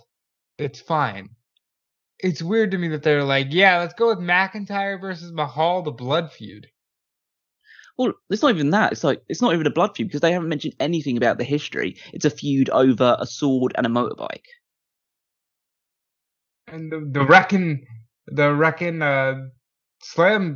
not Slambulance, but the Wreckin' motorcycle thing. Like, it's literally an ad for a toy, which, by the way, over in your neck of the woods in the UK, there's a mother complaining about the Wreckin' Slambulance. Yeah, because we got some crazy people here as well. It's just amazing. She brings up a good point of like, it's not like, oh, wrestling's too violent. It's, hey, we just went through a pandemic. Why are you teaching kids to go around smashing ambulances? It's just silly, but okay. Now, I would err more on the side of most. I would take. Again, I don't want to say this because we get proved over and over again that it's not true. But I would like to think that most people aren't stupid enough to just go, "Oh, look, this toy ambulance can be taken apart. I must go outside and destroy all ambulances." Yeah, but essentially that's what this feud is about. It's about the Wreckin' motorcycle thing. So that's what we're doing for Drew McIntyre. After a year as WWE champion, I'll say it again. He got fucked. He got royally screwed with the pandemic, and it's not fair. But he's now at the point of like, it's straight up apathy with him. It's almost like Ziggler level babyface, where it's just like, I don't remember why I liked you, and I don't care anymore. Yeah, it does feel that way, unfortunately, but we'll see how this feud progresses. Maybe it will change people's minds. I highly doubt it, but we'll talk about that. I also highly doubt something about the final thing we'll talk about from Raw, which was the main event. Charlotte Flair defended the championship against her Raw Women's Championship against Rhea Ripley again because we have to have rematches on every single show. The match ended with Charlotte Flair getting herself intentionally disqualified. She got beaten up by Rhea Ripley afterwards. Then Nikki Ash comes down with her newly won Money in the Bank briefcase. She cashes it in. She hits a diving crossbody and pins Charlotte Flair. Charlotte Flair, the 11-time women's champion, because we don't count NXT anymore because those belts are not important. What is that, by the way? Oh, last year they were like, she's a 14-time champion. Well, first of all, she's not a 14-time women's champion because she's only won, if we count the NXT women's title, she's only won it 13 times because she's a tag team champion, which they're counting as the 14th belt. Because if she's 11-time women's champion, that's her. It's like 6 Raw Women's title, 4 SmackDown Women's title, the 1 Divas title reign. It's like, okay, if you're getting out to 14, that means you're counting her tag team title reign as a singles title reign, which is a choice. But I guess anything to get you to 17 faster. It's absolutely ridiculous. Right, this just means that she gets to win more Raw and SmackDown Women's titles before she gets to the 17. It's even funnier. They're burying NXT again. Well, yeah, of course, but we've seen that coming. I mean, listen, if your champion is losing in less than 2 minutes to Jeff Hardy, that's bad enough already. I think this is just like icing on the cake for them. But it's insane to me. But we need to talk about the bigger story, which is Nikki Ash is now the Raw Women's Champion, first time. This conjures up weird emotions for me, and I'm going to try and just explain it as best I possibly can. I'm super happy for Nikki Ash because she is, by all counts, an absolutely lovely person, and she's worked hard throughout. She's a big wrestling fan. She's worked all across the UK Indies. She joined the company. She's done some great stuff as Nikki Cross with Sanity and the matches against Asuka for the NXT Women's title, and she's never had an opportunity like this, and she got this new gimmick. She's trying to get it over as best as she possibly can, and so it's great that I'm so happy for the person, Nikki Cross, Nicola Glenn Cross, yeah, for winning this championship because she deserves it. I am not happy about the way this went down, and I'm in the camp that I think a lot of people are, that Charlotte Flair wins the title next week. Oh God. I think that she'll win the title either she'll win the title on Raw or she'll win the title back at SummerSlam. That is those are kind of my mindsets right now, because I'm thinking it's next week, because I feel like they're just going to have Nikki defend it against Charlotte in the main event or in whatever top of the hour segment or whatever. Charlotte wins it back, and that's when Becky Lynch comes out, and then Nikki's completely forgotten about. That's what I think. That's me being pessimistic, but that's me being realistic as well. Let's break this down, though. I'll just say it. It was heavily rumored that we were going to be seeing Becky Lynch on Monday. The crowd was chanting for it. The crowd wanted it. The crowd certainly thought so, and so did I. I mean, Nikki, she deserves it. Like you said, she seems like a beautiful human being inside and out. I saw her on the bump with Robbie Brookside, and she's like, "Look what we did!" And it's like, how can you not root for this person? But by that same token, you saying that Charlotte Flair will just win the belt back next week is utterly heartbreaking. Well, I'm just so people understand, I'm not on the booking committee. I don't make the decision. I understand that. This is just what I think is going to happen. The idea of that even occurring is so sad to me, that Nikki would lose the belt that quickly. I think she deserves a small run. Because she does. If you throw it away, then I'm gonna get mad because you threw the briefcase away. And I've said this a few times this week. Don't continue doing these matches if you don't actually have a long-term plan for the gimmick. So far, Carmella, who was the first Money in the Bank holder and held it for admittedly a very long 287 days, is the only one to hold it for longer than one day. Like, what is it with these women cash-ins that they're like, do it now, now? I mean, it's just they wanted to get, like, when it's first Raw back in front of fans, they wanted to have a moment, and so okay. Becky Lynch could have been that moment. Well, yeah. And look, the only thing I can say to that is, if Becky Lynch isn't cleared, that's different. But if Becky Lynch is cleared and you're just gonna have her come out next week instead, Becky could have been that moment, and you could have, done the Nikki Ash thing when it was time for another surprise, like in December or something.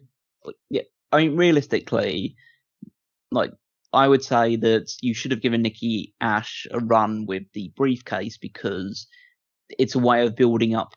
You could have built up the story of, like, that she's not quite ready, or she doesn't feel ready to take down Charlotte yet. Maybe she does, like, attempt to cash in but fails it because Charlotte takes her out beforehand, and then from that point on she's a bit self-conscious about herself, and she has to spend some time in feuds with people like Shayna Baszler or Asuka or people like that, and she builds up the confidence to eventually cash in and win it, and then it feels like a feel-good story rather than just, like, as you say, a moment for the sake of the moment. Alternatively, if like someone on creative came up to me and said, like, you have to do this story, we have to have Nikki cash in the night afterwards and win the Raw title, I would say, well, how can we work it like this, where we have, like, Charlotte defends it against Rhea, she screws Rhea out of it, but, like, she stands toward the end. Becky Lynch comes down, she makes a big return, she takes out Charlotte, and then Nikki cashes in on Charlotte, because then you can build to SummerSlam.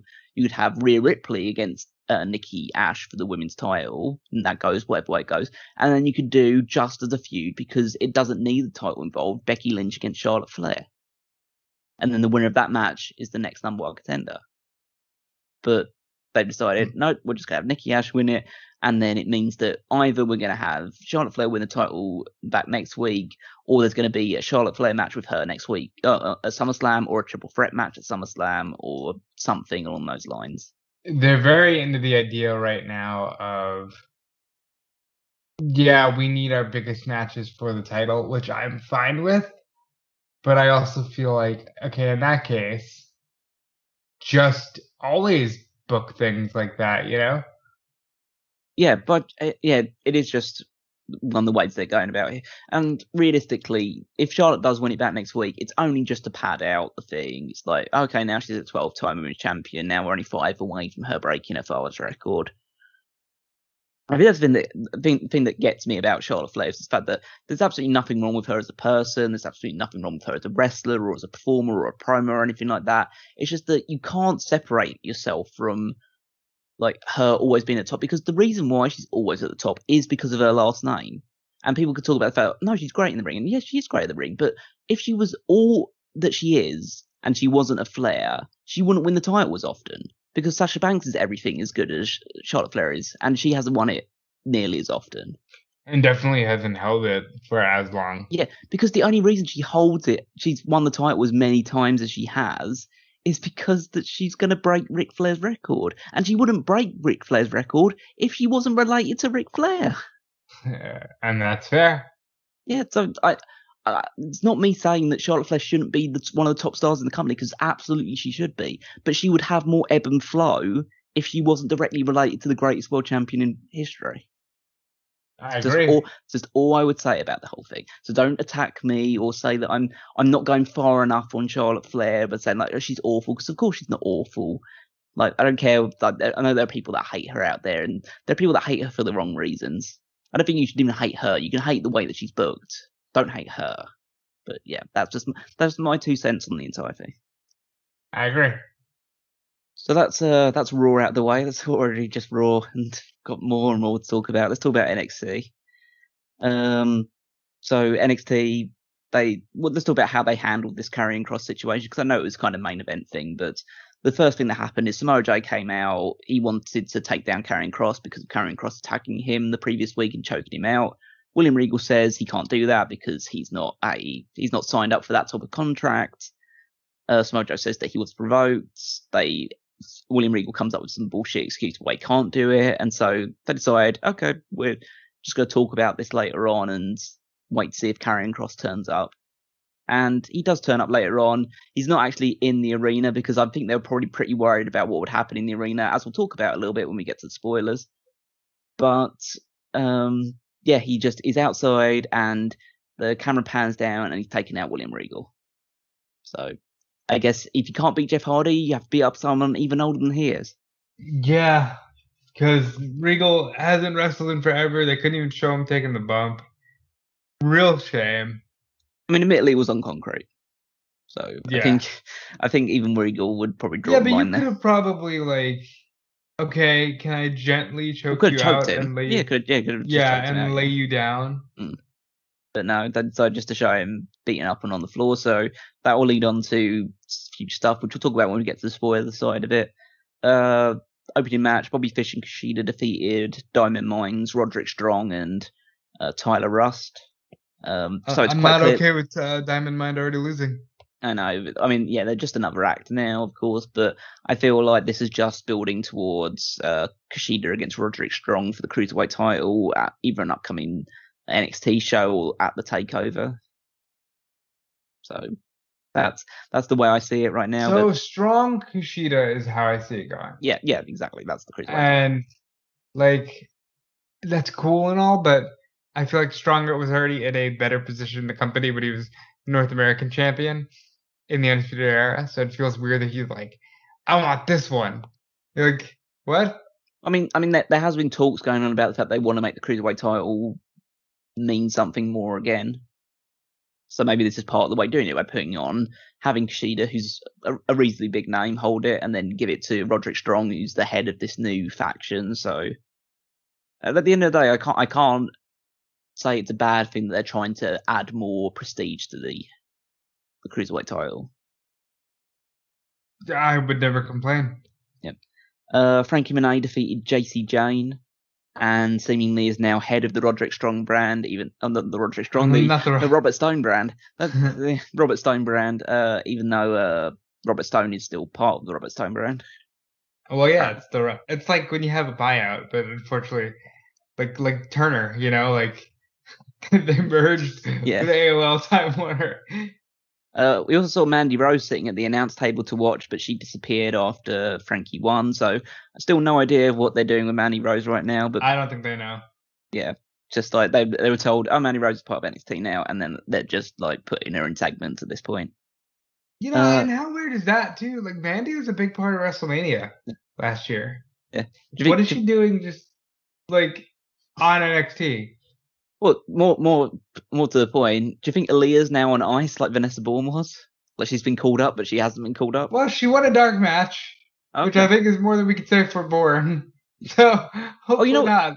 Again, that's another big indication of why NXT is now the low thing. Now the people from NXT are having to do tryout matches, whereas the fact is, like, NXT is supposed to be the tryout. Yeah, bizarre. It's like they're on TV. What do you mean? Vince doesn't want to watch it. It's like, I don't watch that shit. Well, then don't produce the show. I know. Like, so weird. We have to move on because we could talk about that for all day. But Kyle O'Reilly defeated Austin Theory in a decent match. Yeah. Still don't know. Yeah. Like, Kyle O'Reilly's kind of spinning his wheels. He's going to have another match with Adam Cole, presumably at the next takeover as well, in some sort of other gimmick match. I assume that they're just going to fight in that, like, Ambrose Asylum cage. I think it's going to be I think it's going to be 2 out of 3 falls. But I assume that third fall is like, and if you need it, you're going in here because it could be, yeah. This is our big gimmick. But I just feel like that's Adam Cole's kind of gimmick, 2 out of 3 falls thing. So I kind of just feel they'll go to that well again. There was some more stuff between Hit Row and Legado del Fantasma. So they're building up towards Fantasma challenging for the North American Championship. Next year, if they go back to Rolling Loud, I hope Hit Row is still a faction, and I hope they go. I hope they don't go to Rolling Loud again, but we'll talk about that when we get to SmackDown. NXT Breakout Tournament, another first round match. Odyssey Jones defeated Andre Chase. Unlike last week, I think they made the right choice with this one. Yeah, Odyssey Jones is insane. I feel like he's got star power in all over him. I think that was a good choice. Drake Maverick got a shock win over LA Knight, but the more interesting thing was stuff that happened afterwards, where Cameron Grimes, the butler of LA Knight right now, went to help Drake Maverick after Knight took him out, but Knight ordered Grimes to attack Drake Maverick, and so he did, and now he feels terrible about it. So it's going to be weird if they drag it out for too long, and then Grimes winning the $1 million belt won't feel as special. And last we'll talk about the at least this edition of NXT was the Women's Championship match in the main event. Raquel Gonzalez successfully defended it against Xia Li. And potentially broke her ribs. Yeah, so for the second straight Xia Li match, there has been an injury inflicted on one of the wrestlers. First one, well, maybe not an injury per se because it doesn't seem like they'll be out for long term, but something happened that wasn't expected in the match. So obviously the previous one was Xia Li kicking the face off of Mercedes Martinez and knocking her down. And in this one, it was Xia Li, Raquel Gonzalez dropping all of her weight on a senton or an elbow drop senton type move onto Xia Li's ribs. She basically, they spent ages with the doctors and the referees basically saying, like, oh, can you continue? And then does continue, and Raquel Gonzalez drops her on her spine again. and she's like screaming in agony, and they get the pin. They should have just stopped the match, I feel. Yeah. It's not like her taking that final move. Like, she was going to lose anyway. Yeah. Like, I would have stopped the match. Yeah, and to us, that would have been better for Xia Li's character because it's like she just got hurt, and it means that because she's been undefeated since coming back in this new gimmick. Just like, oh, we had to make sure that she was pinned. Like have a bit beaten, and then she can kind of like show she still needs to get stronger, or she still needs to do a bit more training and stuff like that. Whereas this one is just like, nope, just make sure she's beaten. We have to move on. We got another challenger on the way. So yeah, I don't think this was a particularly great match, and yeah, the way that it ended was pretty painful as well. I don't have much to say about this except for the fact that I know the spoilers are Dakota Kai. Yeah, so we're going to talk about all the NXT spoilers coming up next. So Dakota Kai, Dakota Kai obviously was the natural plan here.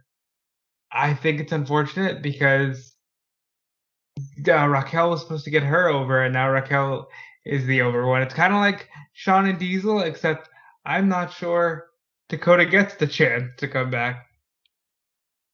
Well, we'll see how it goes. But let's talk about the spoilers coming up now. So if you don't want to listen to the spoilers, then just keep skimming forward until I say back or whatever, or something like that. Just wait until we start talking about SmackDown.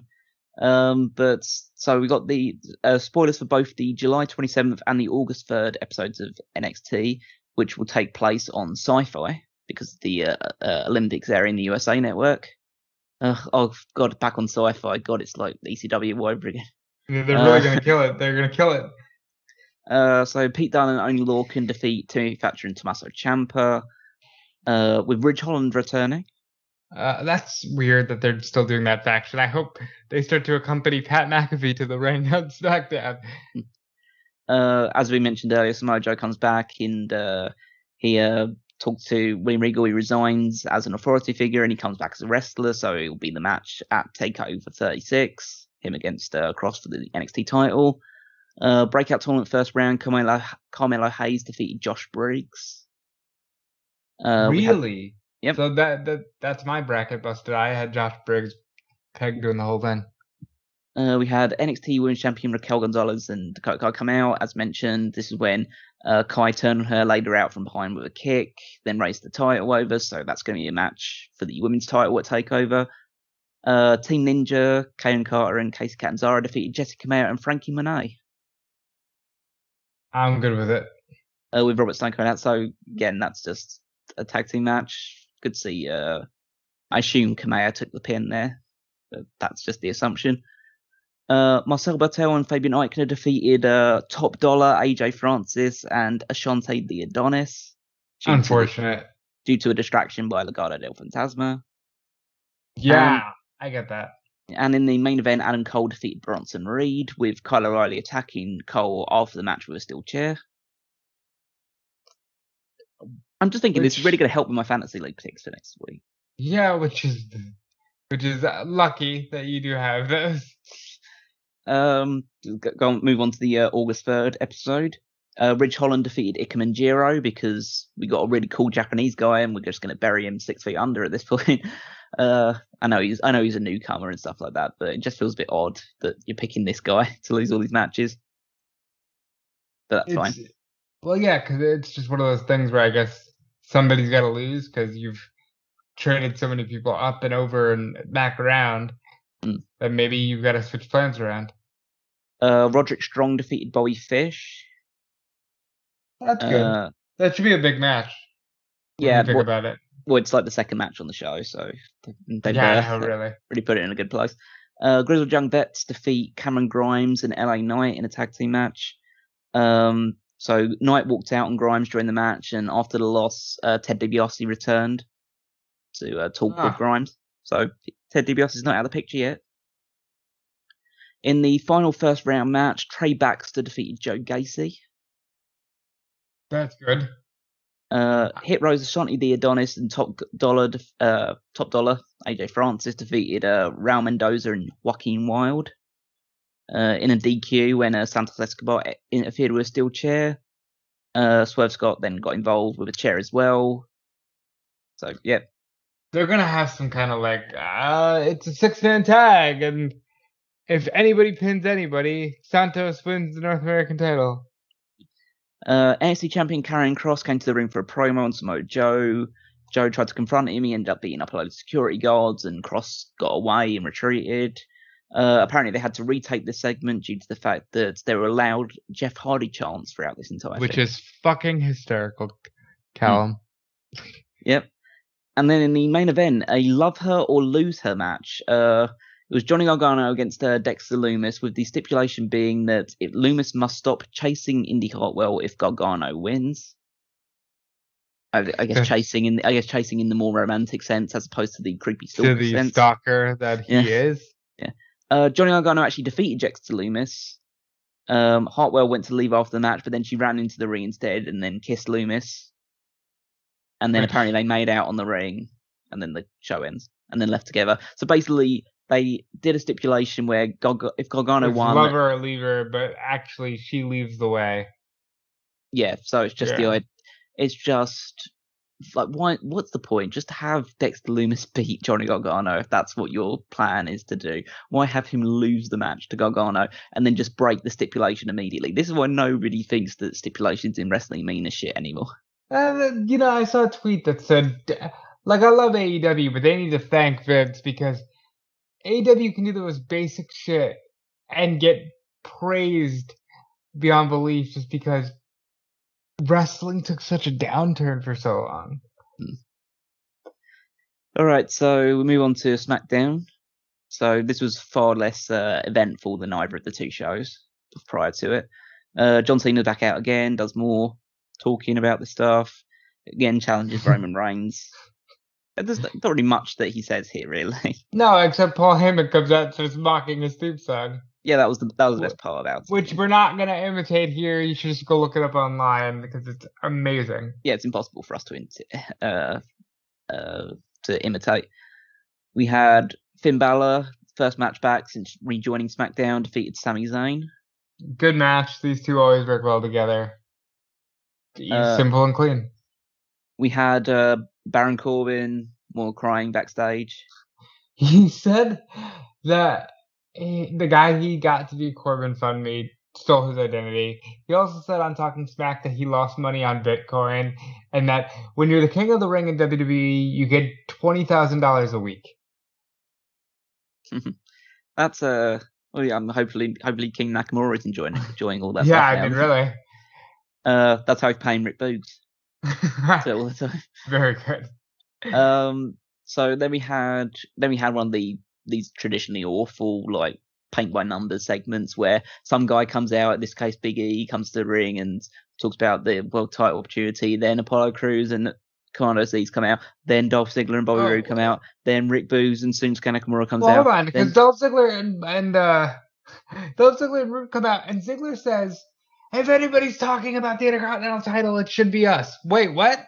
First of all, you're a tag team. I've never seen a tag team be Intercontinental champions. Second of all, nobody was talking about the Intercontinental title. Big E talked about his briefcase win, and Ziggler just went on a tangent. Yeah. So it seems to be now this is like this is the circle of people that are now fighting for the Intercontinental title. So you have obviously Apollo Crews the champion. Big E seems to still be involved because you can't have an Apollo Crews feud without involving Big E. Seemingly at this point. Dolph Ziggler and Bobby Roode are there. Shinsuke Nakamura's there. Cesaro's there. So I presume next week we're going to have a 6-man tag. No, we're not. We had a 6-man tag last night. We just didn't see it because that's what they showed the Cleveland crowd while we were at Rolling Loud. Well, of course they're gonna still do it then. They're just gonna do it next week, just on TV this time. I hope not. I don't want Big E in this rivalry. Speaking of Rolling Loud, talk about a bunch of people watching something that they have absolutely no idea about. So, okay, I'll keep this short and sweet. They should have done the Angelo Dawkins match because it's flat. Like, you need to be high octane, high energy. I want Bianca Belair whipping people with her hair. Like, they should have put Bianca in there with Zelina. Like, you know how Bianca was like, oh, you tried to poison my husband, I'm gonna get you, bitch.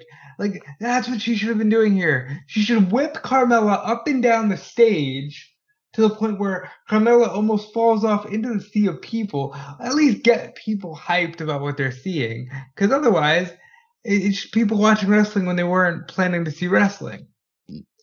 So what actually happened was Angelo Dawkins defeated Chad Gable in just a match. And then Bianca Belair successfully, again for the second straight week, defended her title against Carmella. In just a match. Yeah, in just another match. So, yep. And the crowd didn't really care about anything with that in that regards. We had Edge and Seth Rollins had one of the verbal spars with each other, and they're going to obviously fight at SummerSlam. I do want it in a no DQ. It's getting too personal. It's getting to that point where it's like, don't do that thing where you go, and I'm going to beat you in a regular hold for hold match. Mm-hmm. Well, that's what we're going to get. Yeah, maybe, only because Extreme Rules is the month later, if Edge is still around in September. Yeah. I just don't think they're going to do some sort of I feel that there's going to be other matches on the card that might have that sort of stipulation attached to it. So I just feel Edge versus Rollins is just going to be Edge versus Rollins. Fair enough. Toni Storm made her SmackDown debut, defeated Zelina Vega because Lena is just there. You know what her gimmick is? I like the 80s. That's what they're going for with Toni Storm. Yeah. Hey, she's so 80s.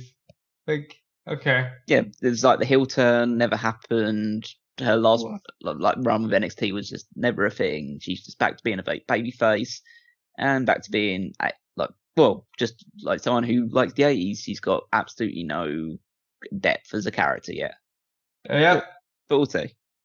We can only hope because the expectation is too depressing. I agree. In the main event, so at least in ring main event, Jimmy Uso defeated Dominic Mysterio.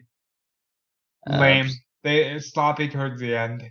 Yeah, presumably there'll be another tag team title match in the offing, probably at SummerSlam, I imagine. But got loads of single matches and potential tag team matches to do up until then. So, and in the actual main event segment, Roman Reigns came out, soaked in the boos of the crowd. He went to he responded to Cena's challenge. He rejected it, said that he's not going to fight Cena. And then Finn Balor comes out. Finn Balor then offers a challenge. And then the show kind of ends on a cliffhanger with the crowd chanting Roman's scared. And I feel like there was I feel like there may have been 2 or 3 plants in the audience chanting Roman scared. Didn't that's not when they went off the air? No, they didn't go off the air yet there, but the crowd was chanting that. I felt like that's something that nobody would think of chanting organically. Which is weird, but whatever, it worked because I guess the whole building started doing it. Yeah, and then the show kind of ends on a cliffhanger, but it seems like we are going to get Roman versus Finn Balor in a build-up towards SummerSlam. Yeah, my guy, he's still got to fight Cena at SummerSlam. Oh yeah, of course he's going to fight Cena at SummerSlam, but they've decided to just like swerve us a little bit to make us think that maybe that match isn't going to happen. But instead, it's going to be like him taking on Balor. So Balor's going to lose. He's probably his second match back on SmackDown. But at least he got one win, better than Karrion Kross. Amen. So that's all of the WWE side of things. I think that pretty much covers it. Because let's get into the big stuff. And the big stuff means AEW. Oh God! Like what a week. Do you want to break down Dynamite real quick? Yeah, we're going to talk about. Actually, I want to talk about this quickly before we get on Dynamite because I left this news in because obviously a lot of talk we're going to talk about signings, but let's talk about one that's an absolute definite signing. Thunder Rosa is now officially part of the AEW roster. She's officially signed with the company. I knew just a little bit beforehand, and I was just like, "Oh, that's so great! That's so great for her!" Like I am so enthused that Thunder Rosa is away from the NWA. You know, she's with AEW. Great signing for the women. Great signing for Tony Khan. Great for Thunder Rosa. Just positives all around. Yep. So it's something that we definitely would have seen coming because she's been on AEW TV for a long time at this point. And after they were able to would seemingly buy her out of her NWA contract and get her signed up there, that's great. That means they can go full steam with her now. And I can definitely see her being the person in the, I don't want to say not too distant future, but definitely in the future to be the person to take that title off of Britt Baker. Yeah. But the title stays around Britt Baker's waist, at least from this week's show. But let's talk about AEW Fyter Fest Night 2. A pretty notable show in many ways. But let's start with the opening match. The first Labors of Jericho match. Chris Jericho took on Shawn Spears, obviously the stipulation being that Shawn Spears could use a steel chair when Jericho couldn't. Jericho defeats Shawn Spears when Spears goes like headfirst into the steel chair, hit with a Judas effect. That was the first match. Like I said in the Fightful show, you expect Shawn Spears to lose. This is okay. Next week is going to be a bit of a challenge. So I was totally cool with this. I mean, I know people would say like, oh, Jericho's in his 50s now and him beating people like that. But I just feel like Shawn Spears' die was cast as soon as he lost to Cody. Like he's just a lower mid card guy. He'll be the guy that gets kicked out of the Pinnacle and replaced by some hot new upstart eventually, and just like so he'll be the guy that is replaced by him, and then he'll end up as he'll be released by the company and end up as like a special announcer, like, oh my god, and the number 10 in the Royal Rumble is Ty Dillinger's back. Yeah, that's basically how I see his trajectory going. I see him staying with AEW for as long as they'll have him. But the announcement afterwards was something that was a bit more interesting, is that his second match is going to go outside of the Pinnacle, and he will have a no disqualification match against Nick fucking Gage. All right, we don't talk about Nick fucking Gage on this podcast, but people love Nick Gage. He might not be my cup of tea. You know, I'm sure deathmatch wrestling isn't your cup of tea, but people love him, and that's all that matters. This dude's gonna have so much fun next week. Yeah, so they're gonna have a match with the Painmaker, Chris Jericho, because this was a bad reveal. This was so silly. It is a little bit like he doesn't have a quote unquote vicious gimmick, because you know the Painmaker was just a thing that he did in New Japan for a little while to mock the Rainmaker stuff. And he wasn't like super vicious then. The most vicious things that he would do is DDT someone on a announce table or something, or flip the bird in front of a camera. And I'm good with it. It's just him putting on the hat and doing the it seems cheeky. Yeah, but we'll see how that goes. It's going to be an interesting match to put together. I mean, we kind of know how things are going because the way that the labels have been laid out, but it should be interesting to see how they match up against each other. Frankie Kazarian lost to Doc Gallows in a pretty quick match. He should have won, but whatever. Yeah, there's stuff that happens afterwards again that was more of a bigger deal, with Kenny Omega and Don Callis coming out. They cut promos on Kazarian, but then Page comes out to make the save, gives his drink to Callis, starts beating up Gallows and Addison. The Dark Order come out to even the odds. And so just a little bit more build towards that 5-on-5 match that we're going to have next week. Yeah, just more good stuff. Yeah, I mean, great stuff here. I like the Survivor Series match next week. It should be a lot of fun. I don't know how they get around Paige winning, and maybe they don't even need to. Maybe they can just have Paige win it and just build to All Out. Yeah, I have multiple scenarios in my mind for it, but let me just put it this way, especially with the news that's come out recently, I'm so not as sure about Paige winning the title as I previously was. Yeah, I mean, we'll get there. We had another quick match, which basically was window dressing to what the actual fun part of the segment was. It was Darby Allin against Wheeler Yuta. Darby Allin wins because Wheeler Yuta is essentially a young boy at the moment for AEW. But more interesting stuff was the exchange, the lane kicking exchange between Orange Cassidy and Sting on the outside. That was so much fun. The absolute highlight being Sting beating his chest with absolute no intensity whatsoever. With full apathy. Yeah, but that was a great segment. That was just a nice bit of fun on the outside. But the match itself was kind of, yeah, just it was kind of the window dressing for the actual event. AEW Women's Championship, Dr. Britt Baker defeated and retained the title against Nyla Rose. I don't think this was a particularly good match. I don't think that, and I'll may get heat for this by certain people and stuff like that. I don't think the Britt Baker title reign has been particularly good. Well, no, because all she's done so far is fight. Yeah, I know, but that's the problem. It's just a case of she's great. She's done some good promos and stuff like that. But the fact of the matter is that her entire title run has been built around this feud. This match wasn't particularly good, so I think they really need to start trying to get it into gear with her a bit. Yeah. But she's got this out of the way now. She defeated her with the lockjaw, taps out, so hopefully she can move on to someone who's a bit more interesting. Takahashi or Statlander or something. Well, it's weird because I assume the next time she's going to defend the title is on one of the Pittsburgh shows. and so she's going to be a babyface for that. So I think she should fight another heel. And so my suggestion would probably be the Bunny. I don't know. Yeah, it's either the Bunny or Penelope Ford, but they've all been losing really. Yeah. So, maybe someone who's like good, but like obviously he's not going to win, like Swole or something. Like she's still a baby face, but like she's not going to win the title. So I guess you can she's okay playing the heel for that one night. Which is true. It's hard because they don't have a lot of heels. We just did this for the Heat of the Moment tournament where you're like, oh, there's no heels really in that company.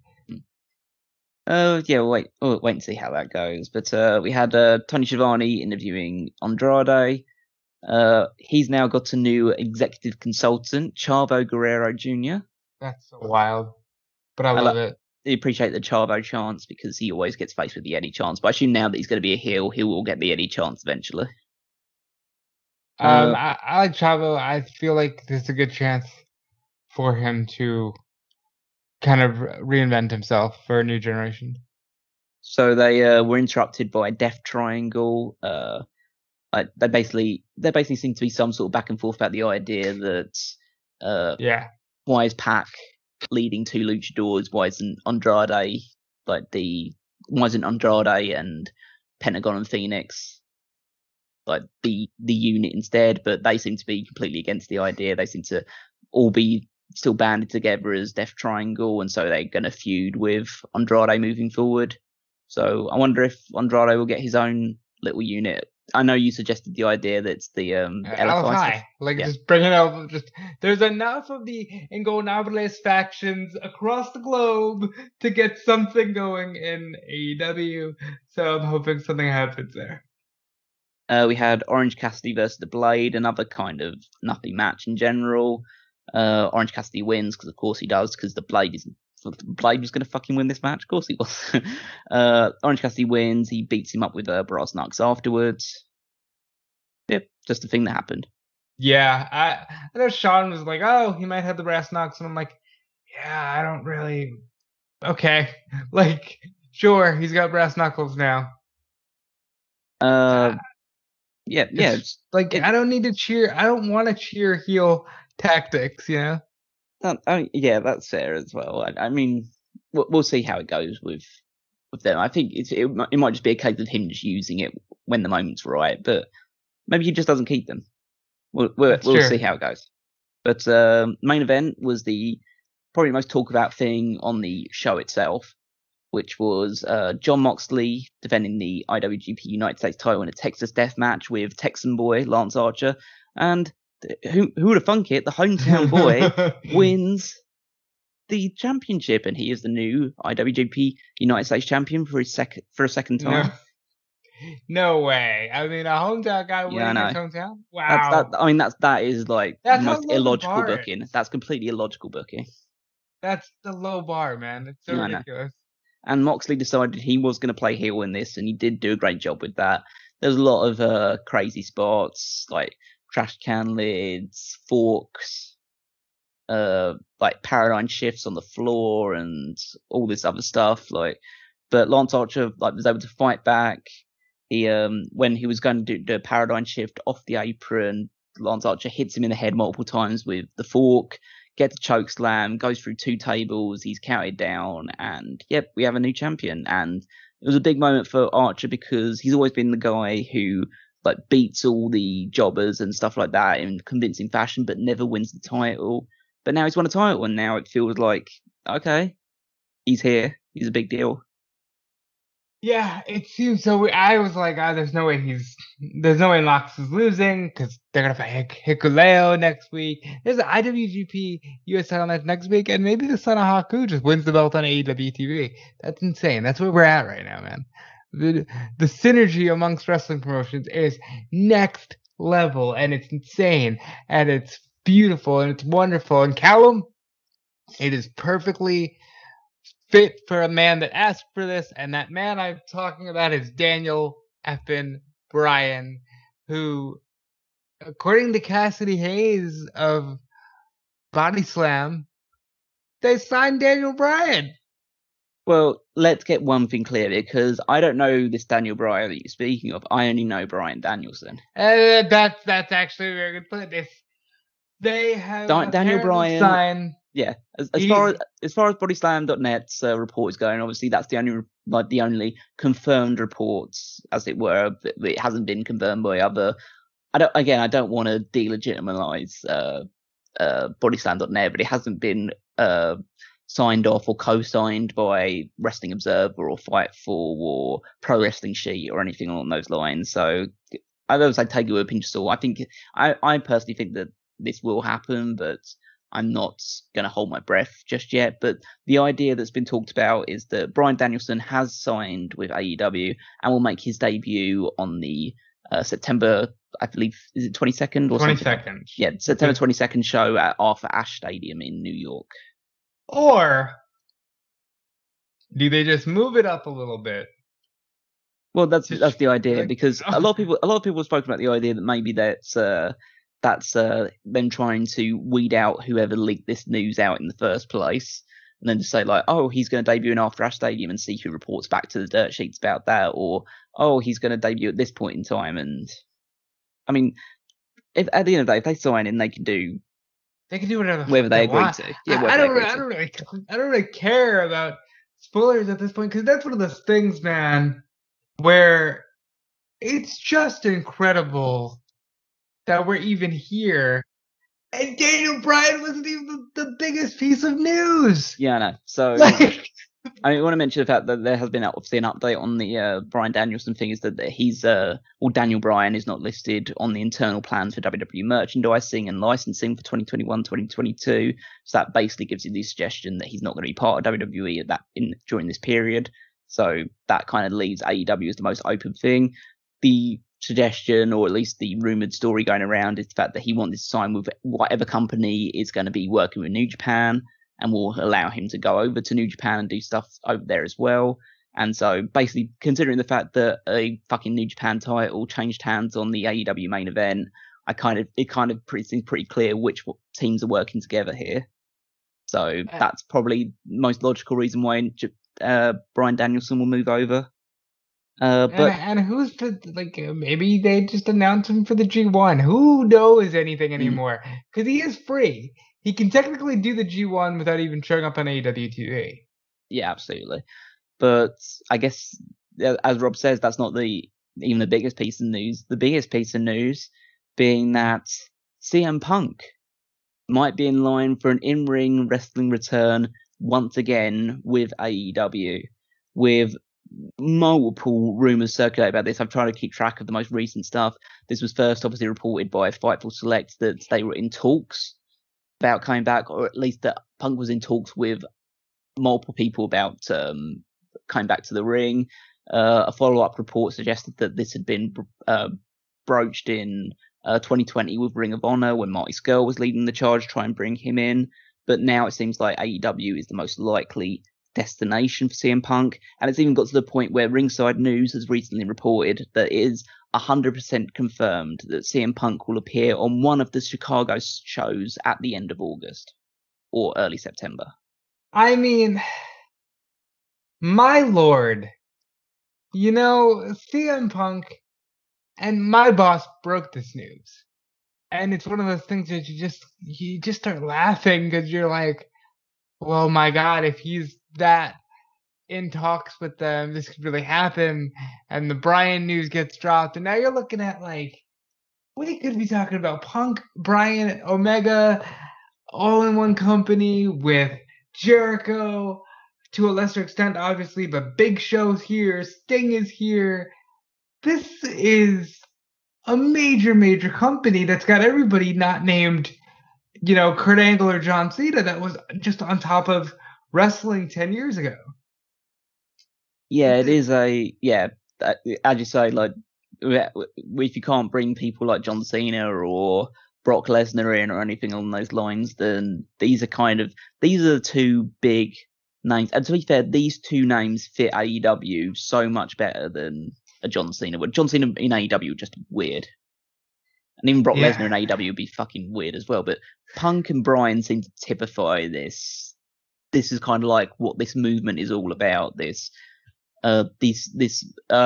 Phoenix company rising out of the independent promotions and like of the very cream of New Japan and Ring of Honor, and just bringing some top names together from the independent circuit. And these two were two of the biggest names in the independent circuit until they came over to WWE. And yeah, it's just huge news. I mean, the Bryan Danielson thing is big because obviously he was in the main event of WrestleMania. Yeah, you don't like. I even said that to Sean and Alex. Like, yeah, Punk is amazing because he's one of the guys who everybody associates with wrestling. Like, there are people who got out of wrestling, but Punk is their guy. Bryan was in the main event of this year's WrestleMania. There is no getting around that fact. I love Sasha, love Bianca. They were not in the final match at WrestleMania. They were in the final match of the first night, sure, because you keep splitting hairs to try and create history. But Daniel Bryan main evented WrestleMania. Daniel Bryan was just in the ring with Roman Reigns in April on SmackDown. And Daniel Bryan's a free man. Like, He can show up right now. You know, that it's that kind of crazy. And Punk, I'm taking the approach of I won't believe it until I see it. But if Punk is really gonna wrestle, my God, like, so many people are gonna flock to AEW for that first match. Yeah, I would just leave this to everybody right now. It's just I also take it with a pinch of salt because I think the reports have been coming out and they come from trusted sources for the most part. So I don't feel like there's too much to say that they're like completely bullshit or anything along those lines. But it is a case of believe it when it happens, and then to be excited for it, sure, but like don't let the anticipation overwhelm the moment. Yeah, because the moment's gonna be really good. Like, imagine we could be talking about Punk versus Bryan in the middle of Arthur Ashe Stadium just because you can do it, man. Like, why not Punk versus Omega, Daniel Bryan versus Omega, or you said it, and honestly, John or Alex, and I can't remember which one right now, said the same thing you did, which was just Bryan comes out and not even before he can even speak, CM Punk is out and they're staring each other down. Yeah. That is the moment that you're looking for, man. Well, that's wrestling. I've part of me has reneged on that idea because I don't think their first match should be against each other. Because I've kind of based that based on other stuff I've heard from other people talking about it as well. Like, I'm not saying it would be a bad idea by any stretch of the imagination, but I feel like it's a match that people have seen before. Obviously not in this iteration, but we've seen it in WWE and we've seen it in Ring of Honor and all these other places. I don't think they fight until a pay-per-view, like a Double or Nothing or something. Well, no, yeah, I think you should wait for a year or something like that. I think you shouldn't even really have them interact with each other that much up until that point. But you have, I mean, this is where we get into the realm of just wild speculation because we have no idea if and when they do come in, what the plans for their role in the company is going to be. It does seem like they're in a wrestling role. It does seem like at least what the idea going across is that Daniel Bryan wants to work with New Japan as well, and so his schedule with them will probably be fairly part-time, or he'll want to go in back and forth between the two of them, and he probably wants to have a lighter schedule. Punk will probably be a part-timer as well. We don't know that for certain, but I don't assume that he'll be actively in the ring unless he gets the taste for it again. Because obviously, it's weird, he hasn't wrestled for 7 years. Right. And his last experience of pro wrestling was a pretty negative one. And so it'd be interesting to see what he comes back to because last match in late January 2014, Royal Rumble, that fucking cyst or whatever you want to call it, the staph infection and all that other stuff, and the concussion that he suffered in that match. It's like it all comes like it's difficult to even fathom the idea of him coming back because I was kind of sold on the idea that he's never he's never coming back. Just people got to move on from that thing. He's got so many other successful ventures that he does, and he likes to be a guy that moves from one thing to another.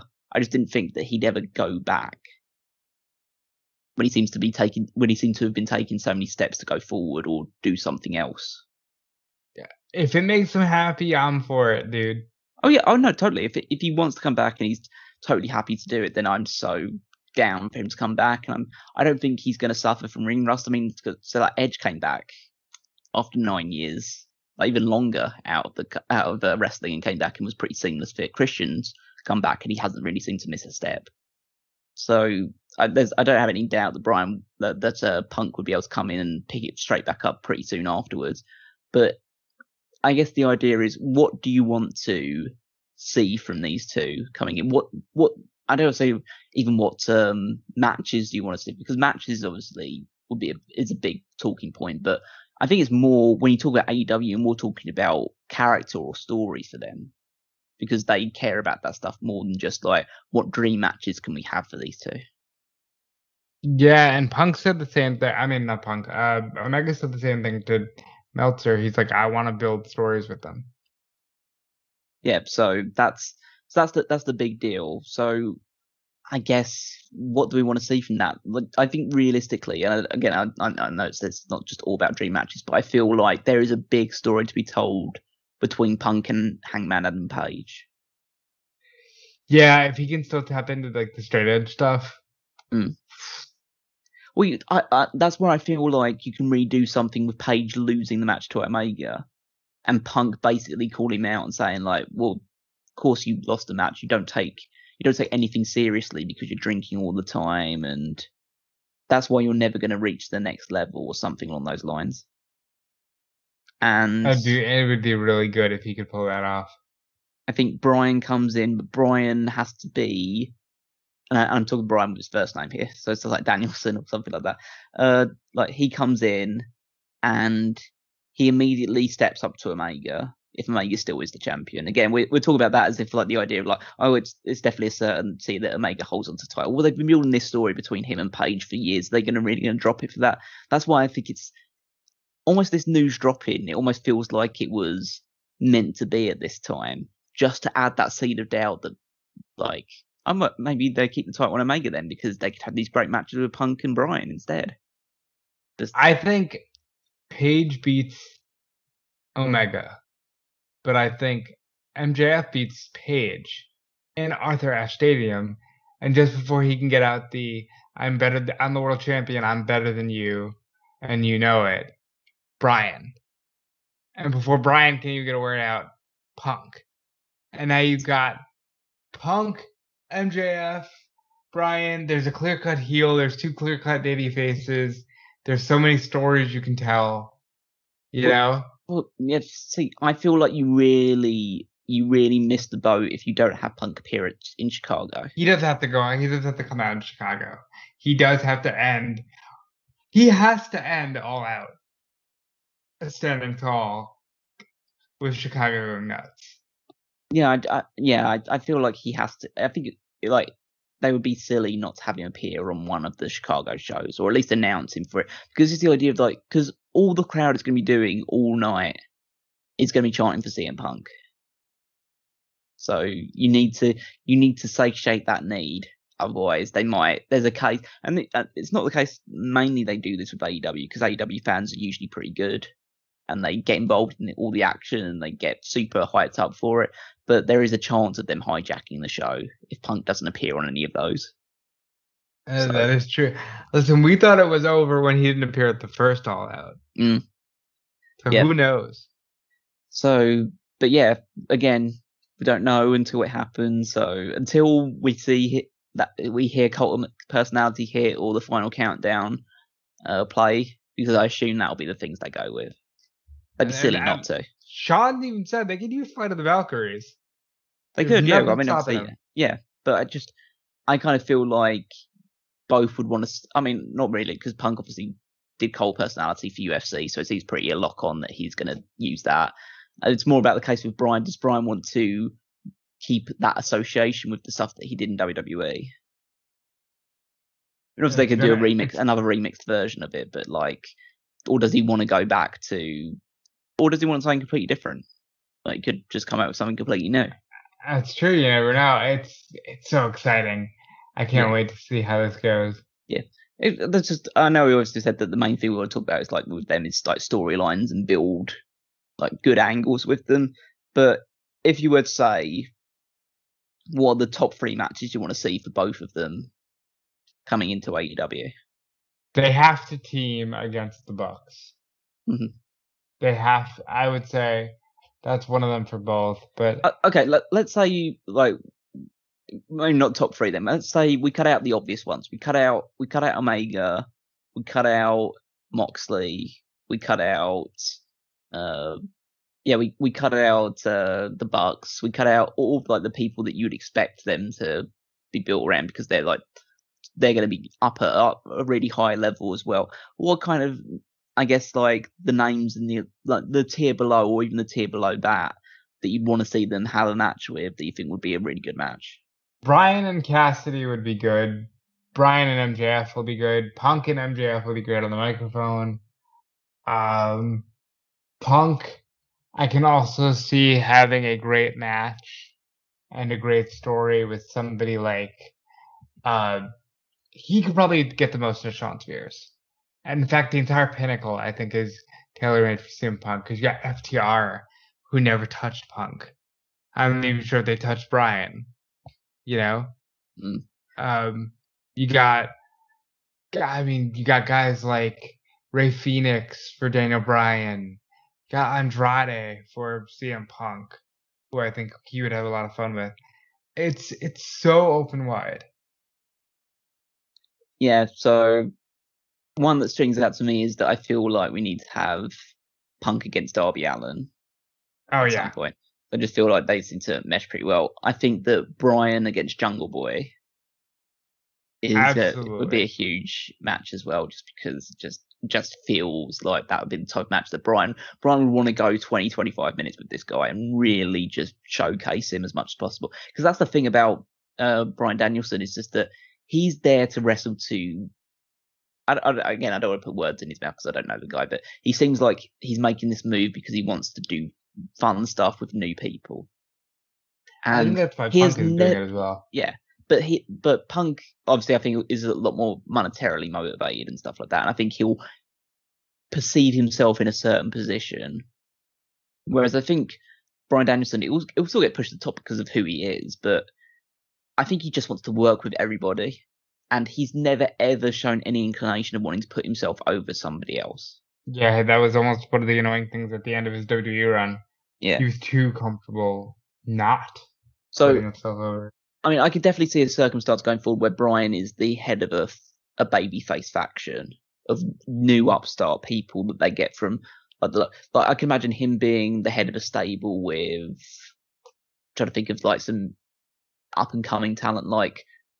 not even like a really lowest level, like a Sean Dean or a Brock Anderson or a Layla Hirsch, and just like him being like he's like there spotting raw talent and he's trying to bring them through as like under his tutelage almost. I could see that happening. Punk, I feel, would be a bit more of a loner, and I feel like he should be somebody that really. I know we talk about like the shades of grey thing and whether they go too far with it, but I feel like he's someone who should really fluctuate and go with one side or the other and just speak like as he does, because there's few people that speak the way that Punk does, but just like keep consistent in his character, but just mold it to adapt to the alignment of whoever he's facing. Punk and Malachi Black. It's one of those ones that, you know, even though they're both WWE guys, they're different guys. Well, they never ever touched. Punk and Neville never touched. Bryan and Neville, I don't think touched. Yeah, I mean, yeah, there's so many things. I imagine them against Lucha Bros as well, or Santana and Ortiz if you do put a tag team together with them.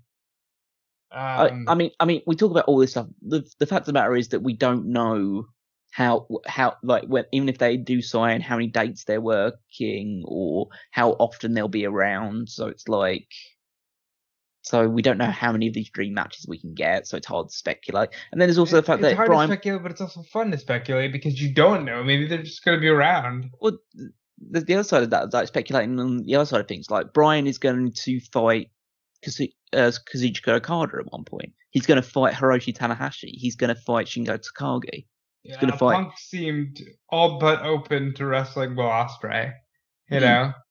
Yeah, and now seemingly, as you talked about, this almost open door policy as it goes now. The forbidden door is now becoming the open door, where just everybody is going from different places. We could see CM Punk have a match with Sami Callihan or something like that. We can see Daniel Bryan have a match with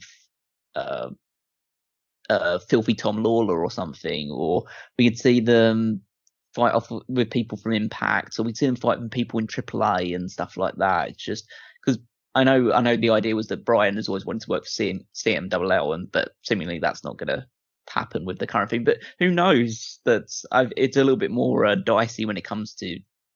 I mean, he could do that Hurt versus Mask match.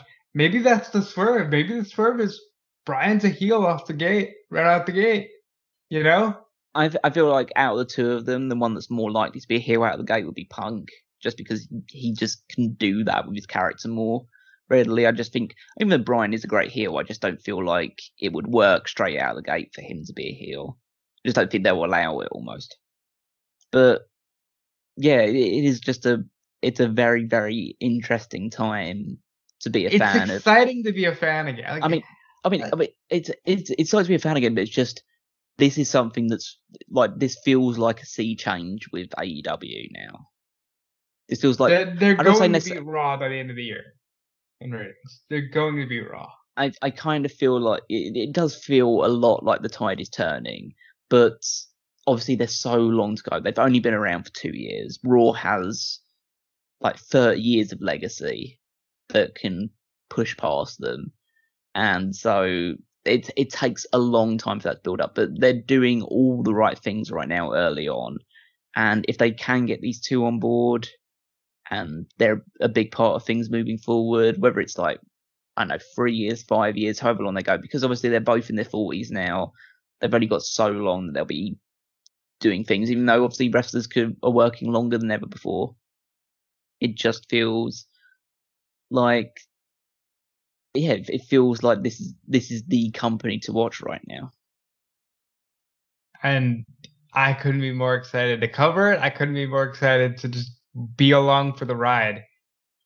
Yeah, absolutely. So we'll see how all this stuff develops moving forward, because as right now, we don't know whether they've signed. There's not been I'm just checking now. There's nothing on the All Elite Twitter saying Bryan Danielson is All Elite or CM Punk is All Elite. So we're just gonna crazy to just drop it in the middle of a Saturday. Yeah. But but we're just gonna have to wait and see when it happens. But yeah, there's a lot of things to be excited about with this company right now. WWE's obviously getting some new names coming in. They're building up towards SummerSlam. So yeah, this is going to be an exciting couple of months when like Rampage is hitting soon.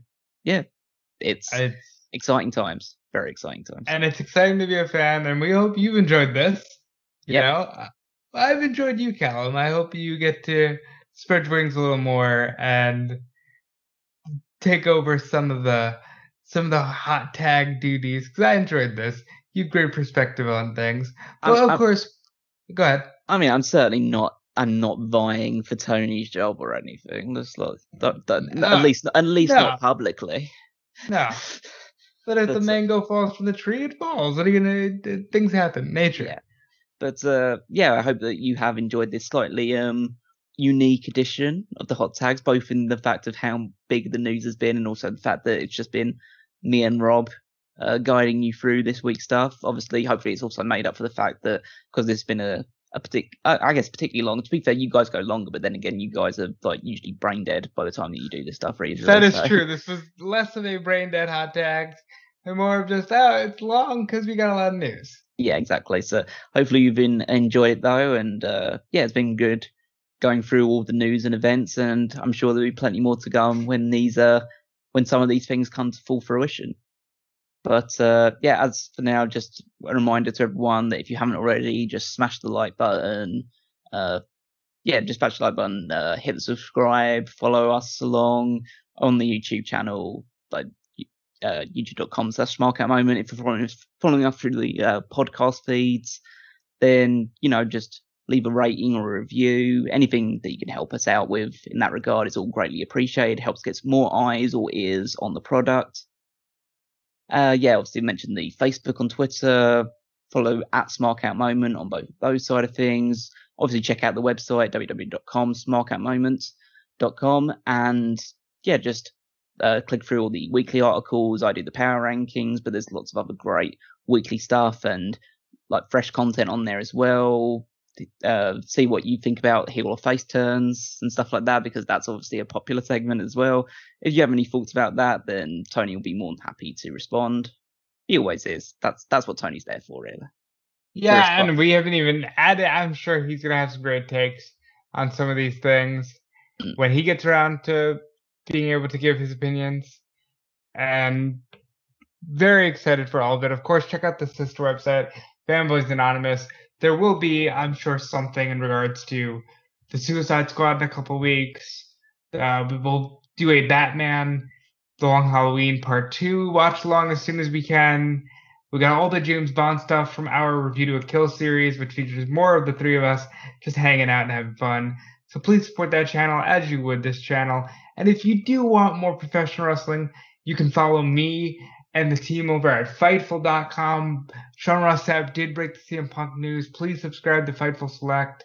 And of course, there are my own personal Twitter, Instagram, and social media accounts at Dude Felice.